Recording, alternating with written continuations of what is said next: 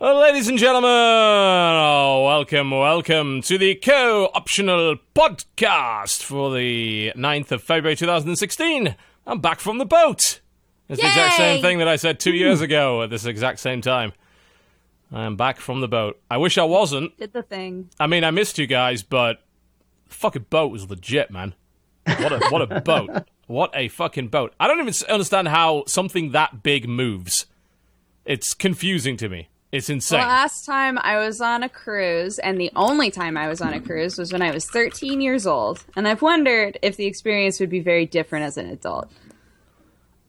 Like, yes. they're supposedly a lot larger than they look, right? When I see like cruise lines, it's like, oh yeah, it's a nice boat. But apparently they're just like... they're fucking huge. They're insane. In-fucking-sane. We were on the Independence of the Seas, which is not the biggest boat in the world anymore, but it's really fucking close to being the biggest anymore. boat. So like, yeah, it's still huge. You know, it's 14 decks. It has just an insane amount of stuff, like multiple restaurants. It has a full-size climbing wall on the back of the boat. It has a surf simulator. It has multiple pools, huge amounts of pools. Like massive amounts, a running track, a solarium, full-size gym, which literally nobody used on this cruise. It's like, fuck it, we're metalheads, we don't use the gym. What the fuck are you even talking about? But it had this full-size promenade down the middle of the ship, which was just like a kind of a shopping mall area. It was like 3 or 4 or 5 stories high, and there was a pub there and places to eat and all that kind of thing. But the best thing, of course, was the fact that it had proper stages and places to see the bands. Right. So that in itself was amazing. Big fan of that. They had an open-air stage. They had 2 big stages in the kind of 2 big theaters, and then they had multiple stages in the bars. There's a bar about every 3 feet, which I think is reasonable. That sounds right. Yeah. I mean, you know, otherwise there would be a very big risk that you would not actually be able to get a drink right when you want it. So I was a big fan of the ship. It was great. Yeah, you got to mention the mixing and the subbing in and all that stuff that happened. Yeah, with fans, because that's like the best part. Yeah, so they do something called the All-Star Jam at Sea, and what that is 90 minutes of they play like famous metal covers and they sub in random people from random bands to do it. So we had some amazing covers of stuff like AC/DC, Metallica, Iron Maiden, Motorhead. We had a Motorhead tribute because, of course, Lemmy recently passed away, unfortunately. And the lead singer on that was Christina from Lacuna Coil.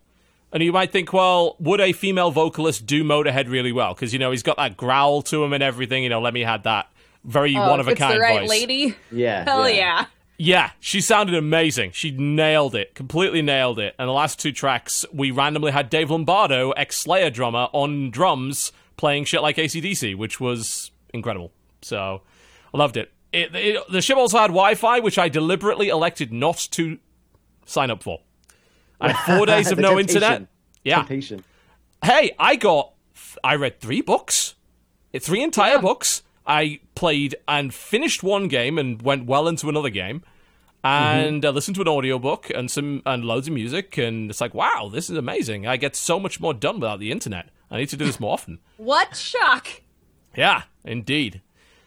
But this episode of the Cordial Podcast is proudly sponsored by Crunchyroll.com/TotalBiscuit for unlimited anime at 1080p. Go and sign up for your free trial today, Crunchyroll.com/TotalBiscuit. One thing I did not get a chance to watch on the cruise was much anime because, of course, no internet. But I bet you have, because you have nothing better to do with your life. So it's true. What's new? What's good on Crunchyroll right now? So actually, there's an OVA. It's kind of like a one-shot. Yeah. Of a manhwa, which is a Korean manga, called Noblesse, and it's been out for a while. And the OVA just released. It's called Noblesse Awakening. And Sam and I watched it together, and I really liked it. As somebody who's read the manga, or the manhwa, I thought that they condensed a lot in a pretty good way. Sometimes OVAs, the pacing on them is really all over the place, and this one, the pacing was pretty good. But what I'm excited for is that it kind of opens the door for them to maybe make anime of more manhwa, and there's lots of really, really good manhwa out there. So what exactly is the plot of this thing? What is it exactly? So Noblesse is about, it sort of takes the lore of a Dracula figure and changes it a bit. So the idea is that the people that we know of in the past as nobles were people who had special abilities. And there was one noble who is so powerful he could command all other nobles, and he's known as the noblesse. But he's been missing... Or Sauron, by the sounds of it. Or Sauron. One ring to rule them all, and all that. But he's been missing for, like, hundreds and hundreds and hundreds of years, and then the story starts when they find his coffin. Okay. It's cool. Fair enough. Yeah. Yeah, you can go check that out on Crunchyroll.com/Salt Biscuit. Free trial, 1080p, lots of anime, lots of good stuff to watch. You know, worst comes to worst, it has Log Horizon, and that's totally worth watching. So true. So everybody hold out for a breaker anime. One day, Mondo I don't know what lovers. that is, but... It's great. Fair enough. Our special guest today, I think the last time you were on the show was probably 4 years ago when we were still called the TGS Podcast. TGS number 7? Yeah. I believe you were under the name Zam Official at that point when you worked for them. Now you are... a much greater being in and of yourself. You have gained power for yourself, and your channel is, of course, called akaMikeB. You're also known as Phony. Welcome to the show. Welcome back. Thank you so much. Yeah, 2 months shy of 4 years. I just looked it up. It was like April something, 2012. Yep. Man, holy shit. I can't believe we've been doing this show for that long, but apparently we have. You know, you were one of the originals. You know, you were in the first 2 months of episodes when we didn't think this show would last... 6 months, but there you go. Yeah, exactly. It was like, it's just a podcast. Let's just do a podcast. It's fine. Yeah, thanks for having me back, though. Yeah, of course. I look forward to coming back again, of course, in 2020. Yeah, we'll bring you back then. I'll schedule you in for 2020, absolutely. Okay. You know, we won't even have podcasts anymore. We'll be beaming directly into your mind. Apparently, I need that much heads up in order to actually get a locked-in slot, I think. Yeah, I mean, I actually scheduled you 3 years ago, but you were that busy. So, eventually something came up in your schedule. I was like, yeah, I've got 3 hours to kill. Why not? Yeah, exactly. Now, if people don't know what you do these days, especially considering you have not been around for a long time on this show, what are you doing at the moment on YouTube? So I'm doing kind of a mix of things. I no longer work for Zam, and so it's opened me up to be able to go back to doing, gaming content. So kind of easing back into that. Yep. Also took up streaming a little bit, and working on music, doing my photography stuff. So basically just like kind of doing a little bit of everything, which is nice to have that freedom and time. It is, isn't it? That. So good. If you're on the internet and you're watching right now, what you should be most concerned about is that he has the best job in the world, which is, as far as I can tell, taking pictures of half-naked women all the time. That's literally all I see. Classy pictures. That's literally all I see him tweet anymore. And here's the thing. Super jealous. Super jealous. Yeah. I'm just saying. It is. Yeah, it is NSFW model photography. Yep. It is very artful. Indeed. And yeah, it's great. Thank you for the seal of approval, Jesse. Love it. Big fan. I was gonna say they are good photos. Good photos. Mm-hmm. Thank you. I appreciate it. Indeed. Well, there you go. So that's what he does. If you wanted to be jealous, I mean, we've had a couple of guests over the last few weeks that people have been jealous of. One being, of course, Xavier Woods, who's like, you are an overachieving son of a bitch. It's just not fair. And now we have you, who is also a lucky bastard. But there you go. I appreciate it. Yeah. So Jenna has just walked in. So just before we went on the cruise, I got a little email from You Flowers, who I need to get sponsorship from them, who is like, hey, you've got a credit to spend. Yeah, so like, it's just a flower ordering site. So like, oh yeah, I haven't ordered Jen flowers in a while. So I let her pick the bouquet that she wanted.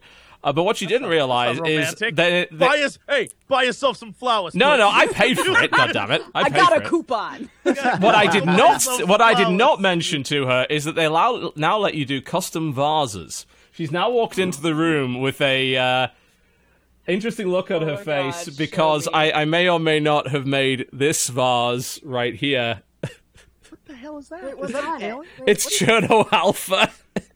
Oh my God. It's a photo of my Cherno Alpha figurine. She's standing there with a disapproving look on her face. You're the worst. Apparently she likes the flowers, though. Yes? I picked the flowers! Good. I chose them! Excellent. So I got it right then. It's good. It represents both of you guys. There you go. So I got it right. It's good. No. Oh, No. Ow. Stop. You're not going to hit me with them. Aww. That's so romantic. Shove them in your face. It is a romantic gesture. You know, the pilots of that mech, they were husband and wife, and they drowned died together. They were brutalized and murdered together. by sea monsters. Yes, so romantic. Jen has a very worried look at her face and is Got rapidly. back from a cruise. You want to talk about drowning together? Well, I mean, that's why I got you the flowers after the cruise and not before, because I thought it might worry you. After the cruise is good. Yeah. Should we die on this cruise? I hope we drown together. That's all the flowers should have said. That's it. There you go. So, welcome to Corruption Podcast. We do occasionally talk about video games. Going in the show, we'll be talking about the games that we've been playing this week. We'll then play you another Crunchyroll ad, just because we really would like you to sign up, because I really like money, and Crunchyroll gives us a lot of it, so that would be cool. All these guys get money too. Phony doesn't. He's a guest, but... Yeah. Yeah. We do. We pay him in exposure, you know, which, according to the oatmeal, cannot buy you a hot dog, I'm afraid, but... but we do like money. There's no doubt about that. Can I start by talking about a book about a game? Is that okay? Ready Player One. Yes. So I read the whole thing. Currently in production to be a movie. Yes, which should hopefully be a lot of fun if they execute it correctly. I did start listening to it on an audiobook, but I decided, actually, I think I prefer to read this, because, no offense, but I'm not the biggest fan of Will Wheaton's narrating voice. So I decided, you know what, I'm going to read Ready Player One. That book's fun, definitely. It is a giant geek self-insert fan fiction. I mean, basically the entire moral of the book is, if you know enough about 80s video games and waste your entire life, you can own the world. Which, to be fair, I relate to, because that is exactly what happened to me. By knowing a bunch of bullshit. Pretty much actually everyone on the show can actually relate to that in some respect, you know? Mm-hmm. We made a career about knowing too much about video games. So I can definitely relate to it. It was definitely fun, no doubt about that. It certainly was not the best book I've ever read, but it definitely shoved maybe too many references in it. But it did have some really cool kind of in-depth description of some really old games that I didn't quite know. Like, it told me about the Easter egg in Adventure, which was really awesome. It told me about a game called Black Tiger, and then the Japanese version was actually called Black Dragon and stuff like that, and it explained how the game worked and also interpreted the mechanics in a way that the story would actually work. So a quick overview of what the story is actually about. In the future, world's gone to shit, but we have what's called the Oasis, which is a virtual... They started off as an MMO, but it basically became like everyone's entire life. It expanded to be a social network, and it replaced Facebook and Twitter and everything, kind of in a virtual environment where you wear a headset and haptic gloves to interact with it. And the creator, who is a reclusive, autistic, kind of Steve Jobs kind of guy, dies suddenly.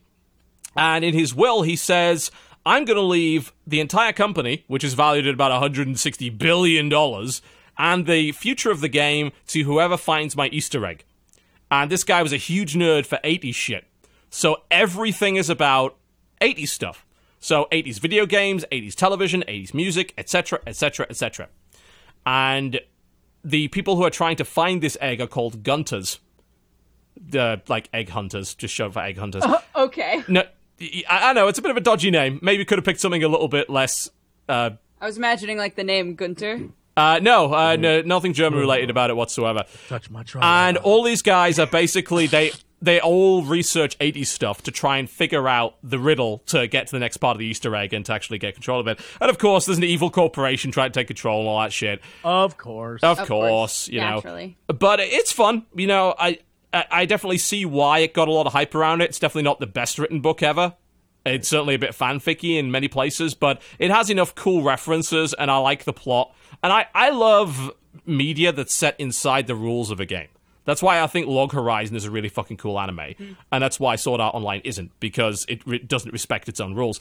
This kind of respects its rules. So it's like, oh, well, they meet a guy and they're in a non-PvP zone, so they can't do anything, but it's like, oh, is there a way that I can delay this guy in this non-PvP zone by using an ability or whatever and, you know, creating a barrier and some shit? It's pretty cool. You actually can, but... In MMOs, you can't. No, in most MMOs you cannot, but in this one you can a bit, so... Definitely can't. Yeah. But Yeah, so I thought it was pretty fun, actually. It was a pretty fun little book. I'd personally read it. I wouldn't necessarily listen to it unless you're a big fan of Will Wheaton's voice, which, I like him in some of the stuff he does, but I don't think he's the best narrator. What I did discover is that, the guy who does Darkest Dungeons narration? Yeah. He is an audiobook narrator. Shit. Guess which books he narrated?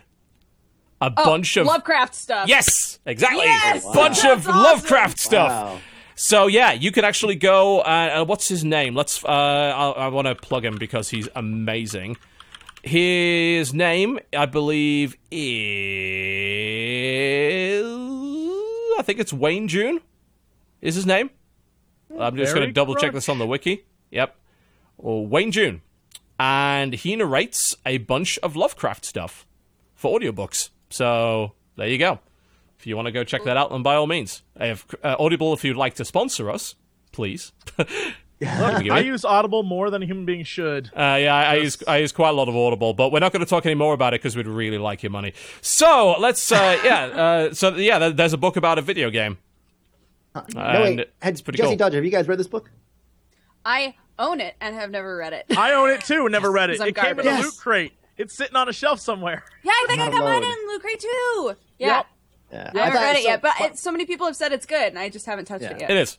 Yeah, my wife read it, and she's like, "You have to read this. You would totally love it. Yeah, it's all gamer stuff, whatever." And I'm like, "Okay." She's had it right here. It was right here within reach for like 2 months. It's gone. And finally, she's like, "You're never gonna read this thing." I was like, "No," because they just announced the movie, so I don't have to read anything. It's a And that's really kind of the thing. easy read. Like, I read the whole thing in a day and a half. Like, it was not a difficult read at all. There's nothing complicated about it. If you're into, like, gamer stuff, you'll easily understand everything. So, you can blitz it.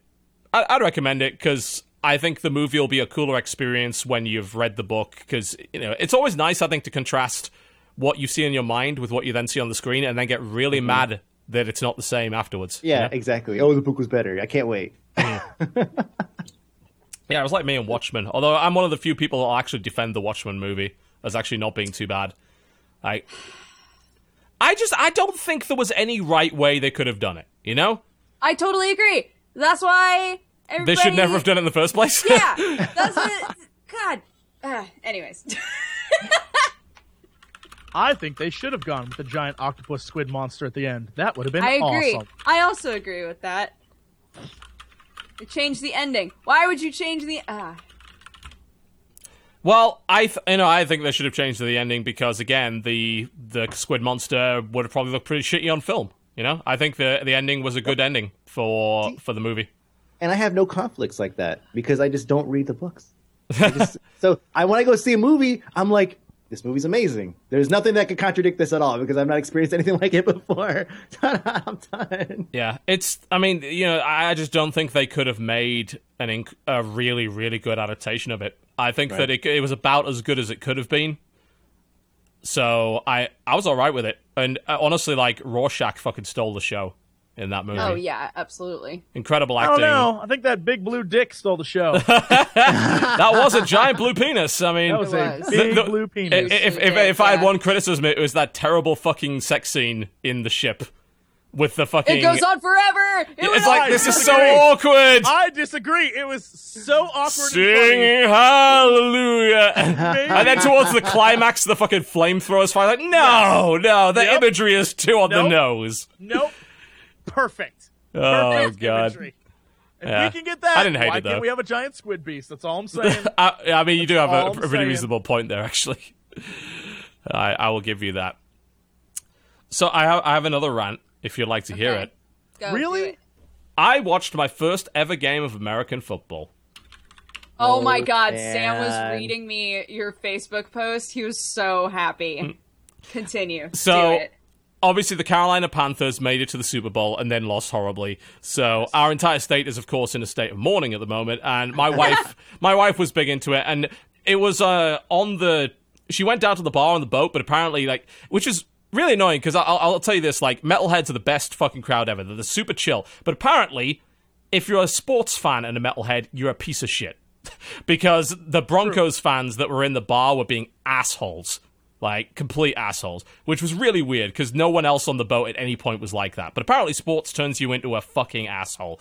Yeah. So she just came back to politics. she just came back to the cabin and watched it there. And she was explaining the rules to me. And I came to this quite sort of slow realization. Americans are a bunch of fucking nerds.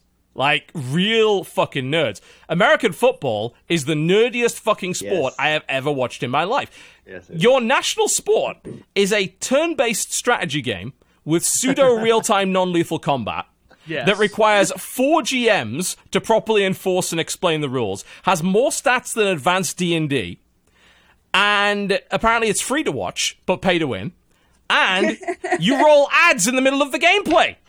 Like, every 2 minutes, there's fucking ads. I come back, and it's in the middle of a fucking play. I'm like, why do you like this? You did pick the Super Bowl. Of all games, the one that every year plays a million ads. Yeah, but you know what's worse? Is the ads were for ESPN's own shit. Like, it was just, watch cricket, watch football, watch the tennis, watch the Masters, over and over and over again. Like, this American football is nerdier than Blood Bowl, and Blood Bowl has fucking goblins in it. Like, if Americans don't realize that they're the biggest fucking nerds on the planet for liking American football, then they are crazy. Like, has anybody explained fantasy football to you yet? Yes. Because I feel like that's the mod that really takes it to another level. Yeah, that's a mod for a game that just, like, because American football wasn't nerdy enough, let's make it even fucking nerdier by going completely overboard on the stats. And then we create fantasy football, which again is D&D for jocks. The whole thing is insane. Like, there's no pace to it whatsoever. They move 2 inches and then stop and then debate for a while. And then the GM, who is the referee, tells you what the next part of the show is going to be. And then they start again and they keep doing it. And it's full of arbitrary, ridiculous rules that nobody seems to understand, which is why they need change. An entire commentary team. They change a lot. They need an entire commentary team to explain it. Jesse's preparing a rebuttal. It has a shitty physics engine. I mean, whenever they drop the ball, it takes them about a minute to figure out what happened. So it's got the slowest physics engine in the universe. The turnover time is longer than fucking unpatched Civ 5. It is the nerdiest game I've ever seen in my life. And the weird thing is that none of them realize it. You're all a bunch of fucking nerds. Incredible. And this comes from a person whose job it is to critique games with kobolds in them. You're a bunch of fucking nerds. Jesse, you're winding up here. Nothing. I strongly disagree. That was the stupidest fucking thing I've ever heard in my entire life. But thanks for doing it. I'm not even going to tell you why you're wrong. You're just wrong. I'll let the internet do it for me. The internet will do it for me. I don't even need to. I don't care. I don't read that shit anymore. You can do it all you like. That's true. You can yell at the void. Yell at the fucking void. Wrestling's less nerdy than this shit. At least wrestling realizes it's silly. It is. I mean, it is. I mean, once you break it down to stats and everything, it is pretty damn nerdy. My brother-in-law is like heavy into it, and it's like it's. Fight, I mean, Jesse, fight. Jesse's trying. It's all about when it comes He's to trying. like crunching numbers, and then there's a probability of, okay, this person, this is their stats, is what they usually do, and so you have a certain expectation of how they're going to perform on the field, right? And that's kind of how you have, like, in a role-playing game, like you have certain stats. What the fuck are you? No, it isn't about? at all. No, yes, but it is. Most sports are played in real time and don't stop every 2 seconds. Play on the field. Oh my god, you guys are no. Have you ever watched another sport? But he brought up turn-based, right? Like a little bit Which of real it time, is. right? Like that adds the extra layer, right? When you play basketball, or soccer, like there's a lot of, or football, I guess. There's a lot of soccer. Right. I'm in football. The game is like constantly moving, so you have a constant that you're not like stopping and resetting and getting in a different position in order to actually do every another single attack. fucking time. Yeah. You're basically constantly moving, and the game's constantly revolving. In football, you're constantly resetting the game board, and you're coming with a different defense, a different attack strategy every other minute. Yes. So that's the extra layer. You're right. Yeah. Like the stats apply to every sport. They totally do. But the extra layer of the turn-based stuff, like it applies. I think it applies. Yeah, I mean, I think it would be better if they had, like, chance to hit on screen. It's like the guy throws, like, 68% chance to hit, and it's like, miss! Or, like, show, like, a D20 being rolled.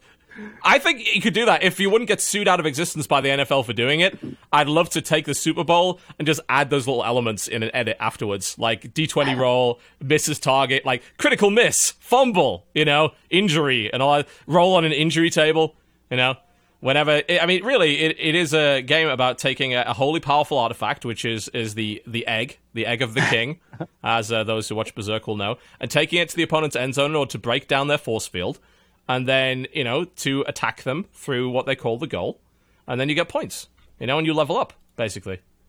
It's a giant, nerdy, fucking turn-based strategy game. Incredible, really. And apparently you guys all love it. I don't even know how it's played. I don't know where you watch it. I kind of understand it now. I kind of get it. I mean, actually, you don't get it. You don't get it. I'm on a show with a man who doesn't get it, a girl who doesn't watch it, and Mike B is too busy looking at titties. You guys are the worst. You're the worst. I hate all of you. Which is awesome, but since you've not provided any sort of defense whatsoever, then... If I ever gave a shit to go out and watch soccer and learn all the stupid shit in that, besides men running up and down the field... There's very little stupid shit. Literally the only stupid shit in soccer or football, as it's known in the civilized world, is the offside rule. That is the only... I don't even know what that is. No, most people don't. But that's literally the only stupid thing about it. Everything else is completely logical. I just fundamentally... Oh my god, Internet... Just do it for me. I can't be asked. Yep, he's too lazy because he can't rebut. Because he knows my argument's too good. I don't blame him. No, I wouldn't want to go out either. Your argument's stupid. It's so dumb, it's not worth our time. Let's move on.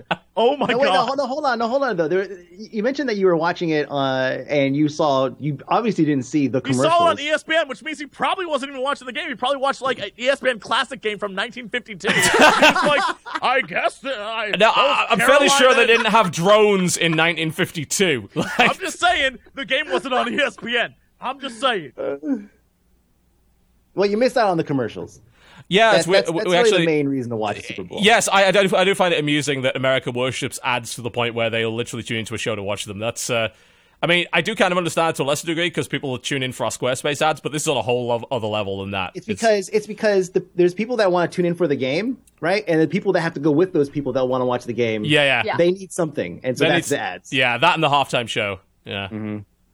This is why esports will never make it big on TV here. Oh my god. That's fine. TV's dying anyway. The only thing keeping it alive is fucking ESPN. Fucking Food Network, maybe. I was so sad. So there was an ad. We were on one of those planes that just showed straight up cable TV, and I had the Food Network on, and it was like, get the Food Network app, and now you can watch live Food Network TV on the app. And I was like, literally like grabbed Sam, like, oh my god, my life is forever changed. And he goes, you realize that's going to be a subscription, right? Like that's not. You don't just get the app and watch it. It's not. No. I think you get ads, but yeah, you can actually watch like almost all of Chopped on there. Like, because I'm rapidly running out of Chopped episodes on Netflix. I'm like, oh shit. Fuck. Is there some way I can get the Food Network on demand? And there's not. Like, Hulu doesn't have it. Netflix doesn't have it. Amazon doesn't have it. Netflix only has grocery games for free all day long. Yeah, I believe so. But if you actually get the app, then yeah, you can watch a lot of VODs and live Food Network. I believe they just run ads on it. So, which is kind of annoying because obviously that's a lot of ads, but I don't know how many ads they run though. Like, I don't know if it's as bad as the live shows. So, yeah, you can get the Food Network app. You don't need a subscription. I actually prefer if they did because I would pay. I would pay just for the Food Network. If there was a Food Network app where I didn't need to pay, and an HGTV app where I didn't need to pay, that's literally HGTV. all I have ever used. What is that? HGTV. It's where all of the house shows are. Yeah, it's like a Canadian network. It's got Homes on Homes, man. Mike Holmes. Yeah. And it's got that's the file we always wanted. Joanna fixing up houses in Texas with their 5 kids. They're so cute. I can't. I love HGTV. All right, Jesse. Now, why do you not like HGTV? Because it's stupid. I don't even need to rebut it. Internet rebut home improvement TV for me.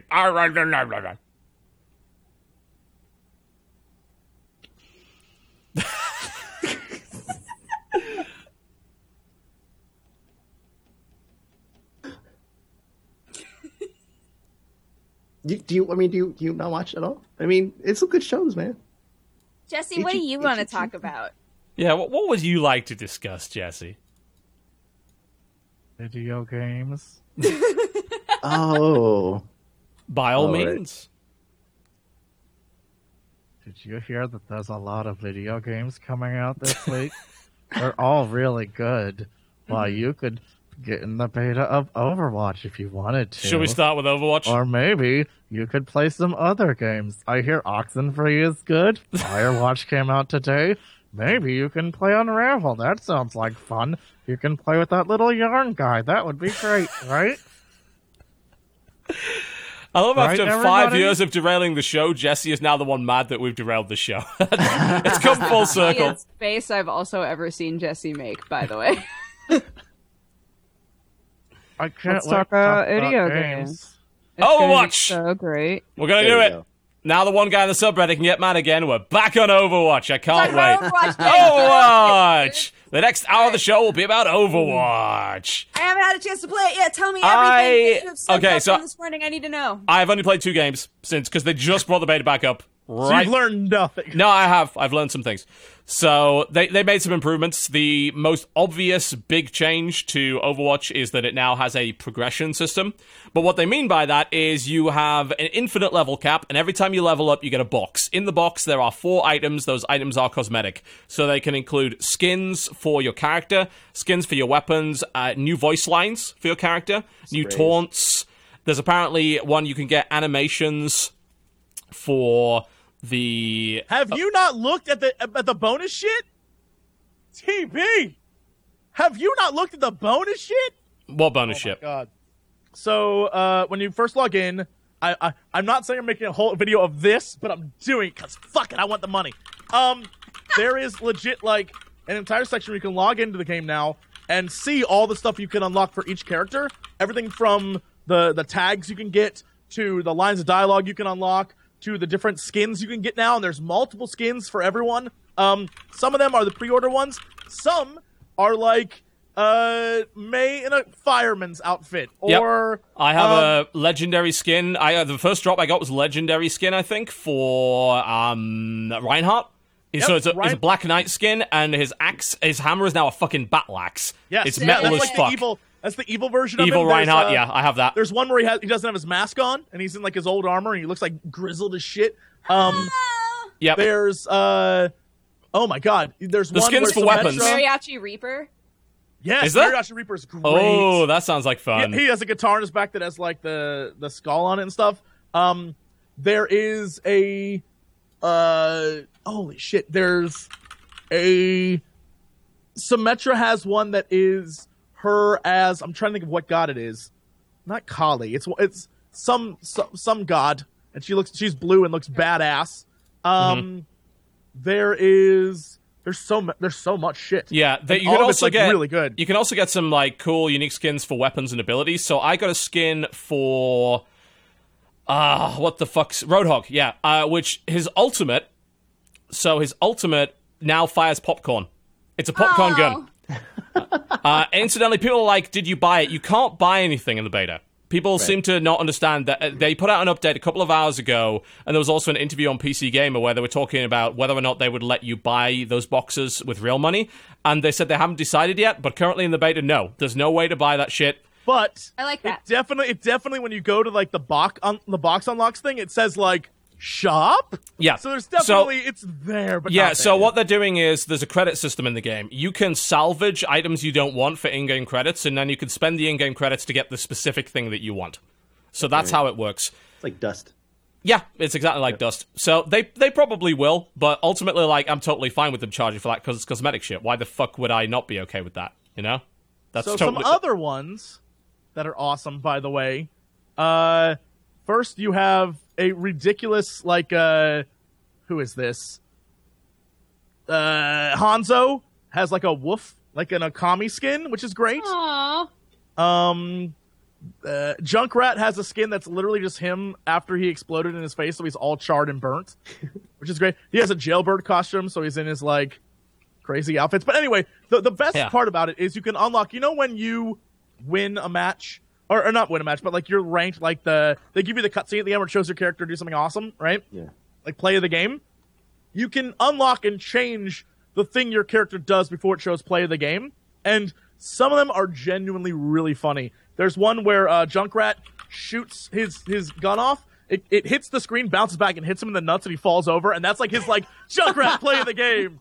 That's what I want. I need There's it. one where May goes to like launch herself off with her like ice cannon, and it fires and creates a wall, and she shoots up in the air and ends up on top of the wall, and her glasses like tilt over.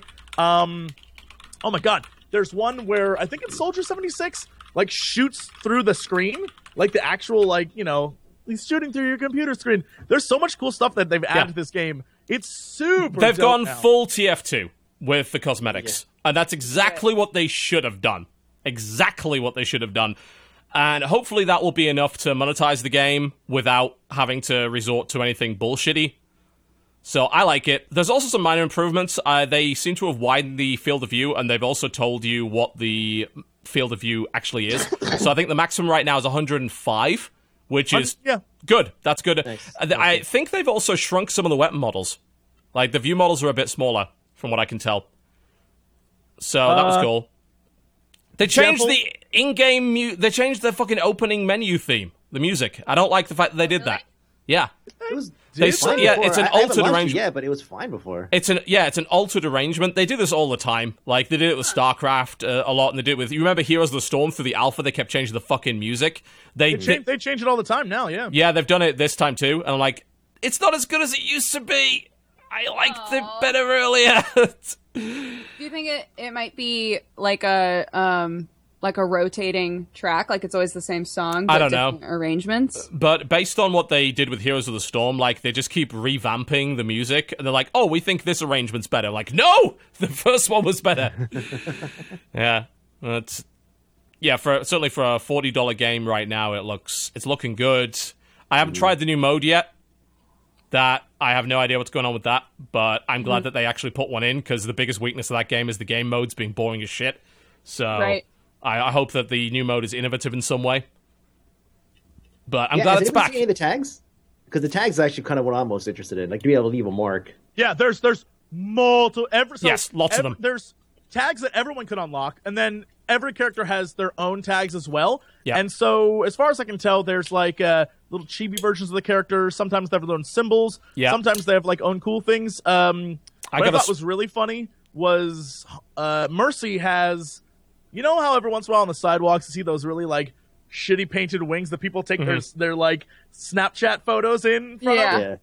Yeah, she has those. So she just paints like two wings, and then you can stand in front of it and be like, "Here's a screenshot." Oh, Yeah, like they all have great ones. I think I like that Junkrat and Roadhog have their wanted posters they can stick on the wall. That's Oh, cool. cool. Yeah, I want to look at those. I got a Tracer one and a couple of other things. But yeah, every time you level up, you get a box, and there's 4 things in it. And I think it's like 3 commons, and then you have a chance for... It's a minimum of an uncommon, and it goes all the way up to legendary. And the legendary skin that I got, I think, was for Reinhardt. So it's perfect. Like, it's exactly what I wanted out of the progression without them fucking it up, you know? right. Have either of you tried the new game mode? Nope. Although I'm told that it is kind of a King of the Hill-esque thing. Someone's saying it's like... Basin. So, yeah, someone's saying it's like Homefront or something like that, Okay. which is interesting. I'm intrigued. I'll have to try that out. But I didn't get into... My matchmaking put me into attack defense against JP's bullshit fixed team on the easiest defense map in the fucking game. And they still almost lost, I might add. I think it would be cool if they made a game mode that sort of threw out the team v team idea and just made it so that it was every man for themselves doing something. That would really, like... How would that work? What do you mean? How would that work, though? Like, it's a very team-oriented game, like, to the point where I know, there's, but like... it's a completely different game mode, right? True, but there's Having some... one game mode where it's just, like, choose whoever you want to be, and then there's, like, an item you have to keep in your possession for a certain amount of time. Okay, And you can swap to different characters if you want when you die, but, like, you're trying to... You're, like... But there's a bunch of characters that are totally useless without friends. Like, you'd have to rebalance. Like, no one would ever play Mercy, like, if you're on your own, right? Yeah. So you could do custom games now. You can. Yeah, there is a So custom you could- game. I don't know how many just- options you get in it. Yeah, I don't know. I don't know if it's the hero selection limit 1 per team, 2 per team, etc., etc., etc. Yeah, I don't know if there's like a minimum, like if it'll fill the rest of the AI or something. Oh, never mind. Game custom AI have been improved. Okay, so it's possible that maybe you could trim it down, just have like a 1v1 if you want, but it's going to be like friend versus friend. Do you want something a bit more like 6v 6 feet free for all or something. Is that what you're looking for? Yeah, she's saying like everyone for goes themselves. for an item, Yeah. and it's everyone Straight for I just Match. want them to think of something that nobody's going to think of. Like King of the Hill is so blasé to me. I just want them to come up with something where everybody's like, "Oh, that's an interesting idea." improvements. I think it still has to be team based though. Like it's just like they've built the whole game around it to the point where half the characters wouldn't even be viable in a free for all mode. Yeah, So, that's fair. I mean, Just I think Yeah. I think what would be cool is a weekly rotation of themes. Like someone suggested in chat, which I think is a great idea. This week, everyone's Tracer, and it's a Tracer free for all. Or this week. It's a no support week. There's no support classes at all. Everyone's a tank, or all that kind of thing. That would be neat. And then give a reward, kind of like a tavern brawl, but in Overwatch. With some weird rule sets. That would be neat. Cool with that. Yeah, something like something like Hutball or something like that would be good too. Hutball, Deathball, something where you basically have control over something you have to get it to in end zone or end zone. Yeah, I like that idea, particularly considering that the levels are very much based on walking through the level. So if you could actually do a push in between a section of that level and have it be like you said, like Hutball or like old school medieval football, where it was just take the pigskin to the other village and don't get killed with a pitchfork. Do that. I'd play that mode. That would be pretty fucking legit. So yeah, I think there's a lot of potential. The improvements look pretty good so far. So we'll see where it goes. The only way I would love a mode where you had to get a ball or something from one side to the other, as long as whatever the thing you were holding hurt you over time, because that would drive me crazy to see a Genji with that ball. I'd lose my mind. I'd lose my mind to see he's running up walls and shit. I'd be like, nope, fuck that guy. It would have to. It would be one of those things. Everyone, you have to keep it moving, keep it passing it around. Yeah, if you stand still for too long, then the timer is going to go off or something explode, or something. Yeah, something to keep you moving, keep the action going. And I don't want it to be drops, if you have the ball, you can't use your abilities, because I hate when people do that shit. I don't just that just means that there's going to be the one guy who's like, I got it, I don't need abilities. And all they do is just get the tankiest people they had, and then just slowly move down. I'm going down. Yeah, but the thing with that is that you can trade speed for durability. So if you get Tracer, it's like, oh, look at how fucking fast I am. I can run with the ball, but I don't have 150 HP. Versus doing it with Roadhog. It's viable. I mean, basically, it's Unreal Tournament 2004's bombing run. Which, to be fair, if they're gonna steal anything, steal bombing run, because that was pretty good. Mm-hmm. And Focus Fire's a bitch, so no matter who you put with the ball, they're gonna they're gonna get splattered one way or the other. You've got to properly protect them. So it's definitely a good mode, I think. But I'm just glad it's back. I missed it. I got right back into it. It runs a bit better now. The frame rate's a lot higher. Seems a bit tighter. So happy about that. And now we My can video bother has everybody. Total Biscuit harassing me, guys. So just so you're all aware. Yes. You were sitting there and you declined my party invite, and I was offended. I was harassment. really triggered by that. Super harassment. Yeah, I've never been so offended. Indeed. You were actually about 15 minutes ago. Yeah, it was very offended 15 minutes ago. I'm insult the honor of his country. It's totally fair. I'm just an offensive person. Just easily offendable or something, right? Yeah, man. An offendertron. I've been on the internet too long. I have opinions, guys. Oh no, not those. Anything but those. On the internet, unacceptable. All right, so what else have you been playing this week? Let's go over to Phony. What do you got for us?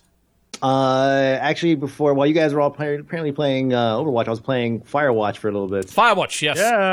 Yeah. I that for a little played bit. 10 minutes of it, got really depressed and turned it off. Yeah, I did the same thing. It's super short, isn't it? It's 5 or 6 hours. It's definitely not Gone Home short. It's longer than that.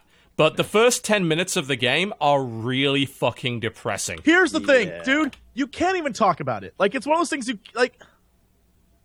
because you'd spoil it. Spoilers, I want to talk about Firewatch, but I can't even talk about it. It's super spoils.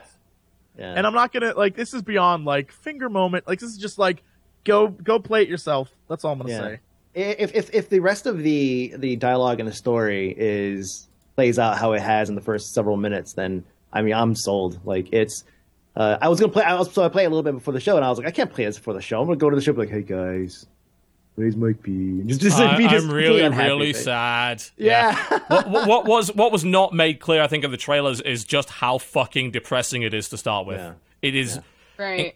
Well, it wasn't that, like, everybody's been writing articles the last couple of days being like, why was Firewatch so secretive before releasing their game? Why didn't they tell us more about it? And it seems like that's pretty obvious, right? Is that they didn't want you to know obvious from the what very kind of a fucking game start. it was going to be so that you could just experience it. Yeah, because in many ways it's a walking simulator. It does have some interactivity, thank fuck, you know? Yeah. But it's definitely got a lot of walking in it. So if you're not a fan of walking slowly, because the game has a lot of walking slowly. Yeah. I was like hitting shift. I was like, I'm not running. Okay. That was really annoying initially. I'm like, oh god, is this another Dear Esther? But for 6 hours, and if it ends up being that, I will hate it. I can guarantee that I will hate it. Mm-hmm. No, it seems interesting. Prior to that, though, I was actually playing American Truck Simulator 2. Of course, not 2. Sorry, as was everybody else, because that game is really good. Like, it is. Tell us about it. It's so I have a steering. I got it for Dirt Rally, right? I got a steering wheel and all that stuff, right? And Dirt Rally is a lot of fun and everything. But I couldn't imagine playing a non-racing game with the wheel and all that stuff. And so I loaded it up. I didn't understand the point, right? You get in and I put everything on manual, which of course made it impossible because there's like 27 gears, or it's actually under there. But you're sitting there shifting and then hitting a modifier, shifting again, and then hitting a modifier, shifting again, just to get moving. And then of course there's all the laws and all the stuff are in place. So if you end up exceeding, the cops don't pull you over; they just kind of drive by like whoop whoop, and you get like an email, and they're just you get fines generally. You've been pulled over. Yeah, and that's pretty much it. But it's relaxing once you get into it. It's kind of just like a chill game. And then there's the multiplayer element that these guys modded in, which works beautifully. Just get in. There's no AI. You just basically drive around. There's other truckers, and you're just like, what's up? How's it going? Yeah. It's weird. It's weirdly fun. I don't understand. Like, you're not racing. You're not like e-braking around turns or anything like that. You're just driving a truck. It's just satisfying to do that. Euro Truck Simulator, this is the same company that made Euro Truck Simulator, by the way, which is why people are excited about it, because Euro Truck Simulator was ludicrously popular, and it's just fun to drive a truck. It's relaxing. Mm-hmm. Like, I actually quite enjoyed it. And that's weird for me, because I hate Sims. I have no interest in Sims at all. But American Truck Simulator and Euro Truck Simulator are both really relaxing games. Oh. Apparently Jesse does not agree. I can't imagine those games being anything other than boring. That's all. No. The only way people wanted me to do it for Fan Friday. The only way I could get through it was by blasting the Eastbound Down in the background. Needless to say, YouTube flagged that shit immediately. Don't care. That's the only way I could get through that game, was playing the Smokey and the Bandit music in the background while I drove around, because it is so effing boring. Oh my god. I guess if you need a chill game and your life is so crazy you need the silence of the open road. That's what it is. It's just something different. That's all it is. Yeah. But it's one of those things that to me takes me back to I want to fly my fantasy ship. I want to be the hero with the sword who fights the dragon. I get even things like I want to create a weird garden that has plants that don't exist. I don't get I want to drive. Get in your fucking car and drive. This isn't a car though. This is a truck. This is an 18-wheeler truck. I don't have a truck license. A truck license. Then go learn how to swing a sword. But then you need a truck. You can't get a truck unless you have hundreds of thousands of dollars or work for a trucking company. That's not a thing you can do. If it was Honda Civic Simulator, I'd get your point, but it's not. I don't get it. I just don't understand. There's choices. There's an experience system. You earn money. You can set up your own trucking company while you're in the game. It has legitimate elements to it. Yeah. I get it. I mean, I understand fundamentally that I will never understand the lore of the open road and what it's like to have the wind in your hair as you ride. So why would you have the wind in your hair and a full carriage? Why you got your windows down. You got 18 wheels of justice underneath you. 18 going wheels over of justice. The American open road. Take it to places you ain't never been, but places you always knew you were from. That, my friend, is what trucking's about. So it sounds like you do understand it. I get it. but I just gets it don't. more I than can't anybody. do it. You get it, but you don't get That's what's it. so sad. That's what's so sad. I get it, and I've denied that that's who I really am. Oh, man. Deep in my soul. I think I'm going to play the shit out of it when the Oculus Rift comes out, because that is a perfect Rift game. Yeah, it needs it so bad. Like, I mean, Euro Truck has Oculus support already. I think this one does too. I'm sure. It's like there's so many times I want to like stare down people for doing dumb things on the road, just like in real life. And I have to, in order to do that, I'm like sitting back here at the wheel, and I'm like reaching for my mouse. I'm like, and that way I can turn around, look behind me, and say what, and then I can have to look forward again, move my mouse, look forward, and then continue driving. Like Oculus got so much easier. So let me pitch something to y'all. Jesus. All right. My dad used to drive a truck way back in the day, and he said that one of the best parts of driving the truck was that all of the truckers in the area had the same like radio station that they would all talk to each other on. CB. Can we simulate this? All of us get the Oculus Rift. All of us play this truck game and be on Skype and pretend that we're all just truckers chit-chatting with each other because we got nobody else. Yeah, I call Smokey as my call. You could even do in the multiplayer. You could even do convoys, so you guys could actually get together and do convoys. Convoy. I'm Wild Weasel. Just want to point that out. Great. So I'm going to be great. Yep. What are you, Dodger? What's your call sign? I think Dodger's already a good trucker call sign, right? It's pretty good. No. Or maybe you got to add an extra word to it. Dodger breaks a lot. I don't know. I wouldn't trust Dodger breaks a lot in my convoy. That's Dodger. What are those flappy daps in the back on a truck? Dodger flaps.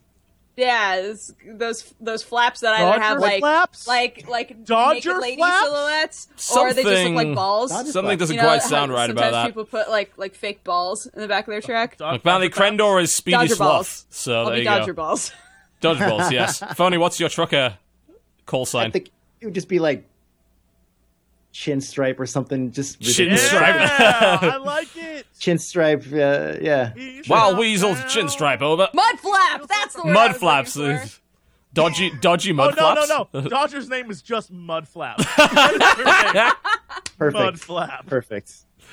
Yeah, that sounds about right. Everybody, how's it going, Mudflap? Wow, Weasel and mud flaps over. Not like even it. playing along. She doesn't even recognize her own name. We'll get it. We'll fix it. From now on, I'm just calling you We'll figure it Mudflap out. every day, all day. Mudflap. I'll wear a sign so that when I look in the mirror, I go, "That is me. I'm Mudflap. I am Mudflap." See your vest and your hat. You could just Yeah. I'll have a shirt. I'll do buy like you we a used to flannel do shirt. at the Buckaroo. I'll have a white shirt and in Sharpie I'll write Mudflap, but backwards so that when I look in the mirror I read it. Perfect. Couldn't ask everyone for else would anything be like- more than that. She's special. What else have you been playing this week, Phony? Anything? Stonehearth. Actually, somebody actually gifted me a copy of Stonehearth. Okay. Tell us about that. It's funny. Like looking at the name now, it's like I've actually also been playing a lot more Hearthstone lately because I've been working out. So it's like it's Hearthstone. Okay, sure. Well, yeah, I Getting mean, back- those two things definitely go together. yeah, totally interchangeable. It's kind of like Banished, but Okay. But it's more cutesy and voxel based, and you have like Banished.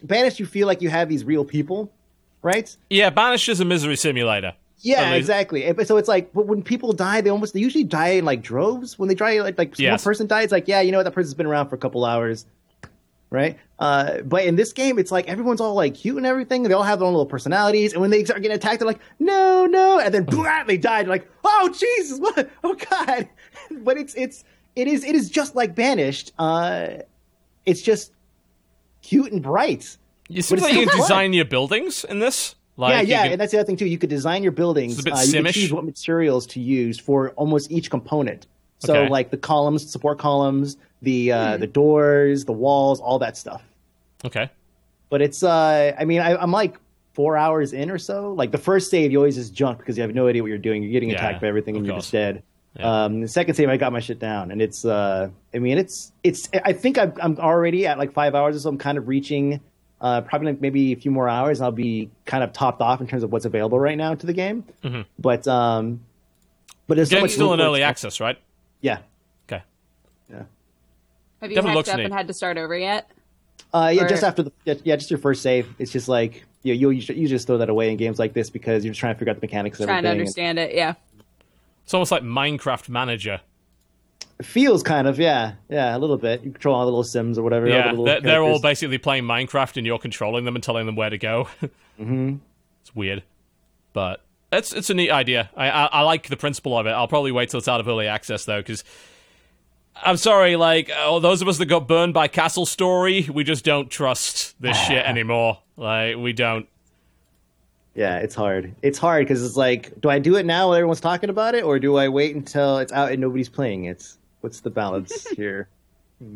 Yeah, fair enough. Oh yeah, Cube World. That was the one that killed it for a lot of people. Oh god, yes. That was that's like the king of killing it right there. Yep, Yeah. definitely. It's definitely on the list. Apparently of... they're still working on it. Yeah, I don't sure. know. Okay, I'll wait for the release in 2025. Great, that's how I'm feeling. I'll too. come back for Everybody's that like, show. did you I'll come hear? back for that show. They did an update. They're talking about all the stuff they did. And I'm like, that doesn't excuse the fact that they went dark for like Yeah, they went ever. dark for like a year, and the people Like, that no, it's bought it fine. really early on are fucking idiots. I'm sorry, you are. Like, I know a lot of people jumped on it. It's like YouTubers in particular, like, this is gonna be the next Minecraft. We're gonna make some fucking money. They It got was the alpha fun. immediately, It was so much fun. The combat felt so good. Like you look and at then it you rolls realized, around, oh you jump shit, where's the rest of the fucking game? And Yeah, then you it was waited and just- waited and waited, and it never appeared.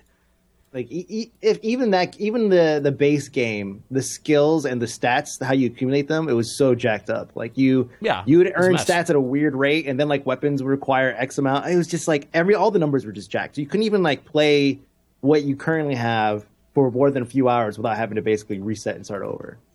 Yeah.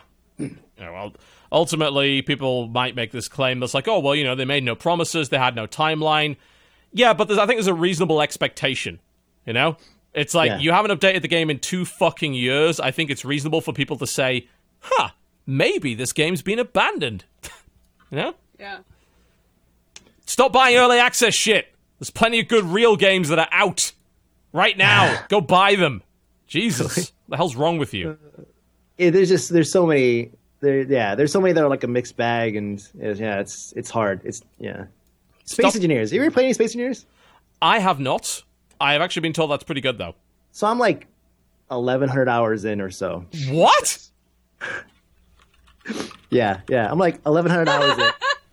Yeah, I mean, you seem like you're doing reasonably well with that. Yeah, it's Minecraft in space, right? Yes. Except for you have some engineering elements and everything. Oh, you can and make ships, right? You can make ships. They added planets, so now you have to fight with gravity and all that. The game is flexible enough that I actually created a budding esports in the game where we actually took Robot Wars and BattleBots, and we were doing it inside. We have like these crazy arenas with like moving parts and traps and all that stuff, and we put all this stuff inside. That's how flexible the game is. That's cool. It definitely is not without its problems, right? Like stability and everything you'd expect in an alpha game. Where like 1 week it runs beautifully and it's great, we can do all this stuff, and then the next week it's like nothing runs, everything's exploding, it sucks. But still, like just the amount of crap you could create in it is just like dumb, which is why I have 1,100 hours in the damn thing. That's an impressive amount of value that you got from, what, a $15 or $20 game? Yes, somebody pulled it up on some random Steam site. It was like, I think it was something like 1.6 cents per hour or something. I got out of this game. It's a bargain. It's an absolute It's a total bargain. steal right there. Oh yeah. Yeah, I've heard good things. I mean, I'm not the sort of person that wants to invest a huge amount of time into building some like virtual spaceship or whatever. I don't want to invest my time into that, but I can definitely see why people would like it. And it's also one of the only kind of Minecraft survival-esque games that seems to be mostly content complete, you know? It's got enough content to actually justify the price tag. Yep, Right. it does. Which is cool. Let's take a break. When we come back, we've got plenty more games to talk about. I got loads of games to talk about, and hopefully these guys do as well. Well, I guess we'll find out. One way or the other, we're going to shill Crunchyroll for you now. So go sign up. Crunchyroll.com/TotalBiscuit. We want money. And they'll give it to us if you go click that link and go watch some fucking anime. We'll be right back. Good morning, class. Welcome to Anime 101. Today we'll be learning about some real shit. So sit down and listen up! You want anime? Peel back your eyelids and cram this in your side hole! Crunchyroll is an online service that gives you anime 24 hours a day! They have every every type of anime you've ever wanted in the past, present, and future. Crunchyroll uses a complex algorithm powered by modern technology that predicts what anime you will most love, cherish, and want to be protected on your tombstone after you die from watching too much anime. Well, they can't do that, but... They do have Crunchyroll Premium, which lets you watch anime ad-free in eye-explodingly magnificent 1080p. You like that manly anime, right? Watch the manliest anime of all time on Crunchyroll.com. JoJo's Bizarre Adventure, Fist of the North Star, Inferno Cop, My Little Sister Can't Be This Cute, and more. Go to trycrunchyroll.com for your free 14-day trial. Be there or be dead. Ladies and gentlemen, welcome back to the Corruptional Podcast. We are sometimes discussing video games, every now and again. Yeah. It's true. It does happen. We have Jesse here to kind of lead us back, to kind of get everything together. Yeah. I'm trying, brother. I'm trying. We needed him to get us back on track. Lord knows I'm trying. Because we ruined everything, apparently. Can I talk about Punch Club? Sure. I mean, you Go can, sure. Yeah. So I beat it. On the boat. I think you're the only person I know who's beaten that game. Who, Yeah. stuck with it long enough to beat it. I hate it. It's... I actually got an email from the dev who obviously watched my video. I actually felt guilty about the video that I put together on it because I tore that game to shreds. I think it's a terrible video game. And I have a number of very good reasons for that, and I think my logic is solid, but I still felt bad because... when it's a first-time indie team, putting something together was obviously a labor of love. Tearing it to pieces on the basis of its awful mechanics and design is like, oh. But you got to get over that because that game sucks. And the reason it sucks is that it is a secret clicker. I like to call it secret clickler. Is the way I describe it. It's a secret clickler. I was hoping there would be a secret Hitler. There you go. Somewhere. Yeah, it's a secret clickler. So this game purports to be a... Oh, God. I really should... Why is that making noise? That's weird. Huh. I had that muted, and then I just got this giant fucking epic out of nowhere. Wah! I didn't mean to do that. Okay, that's now sorted.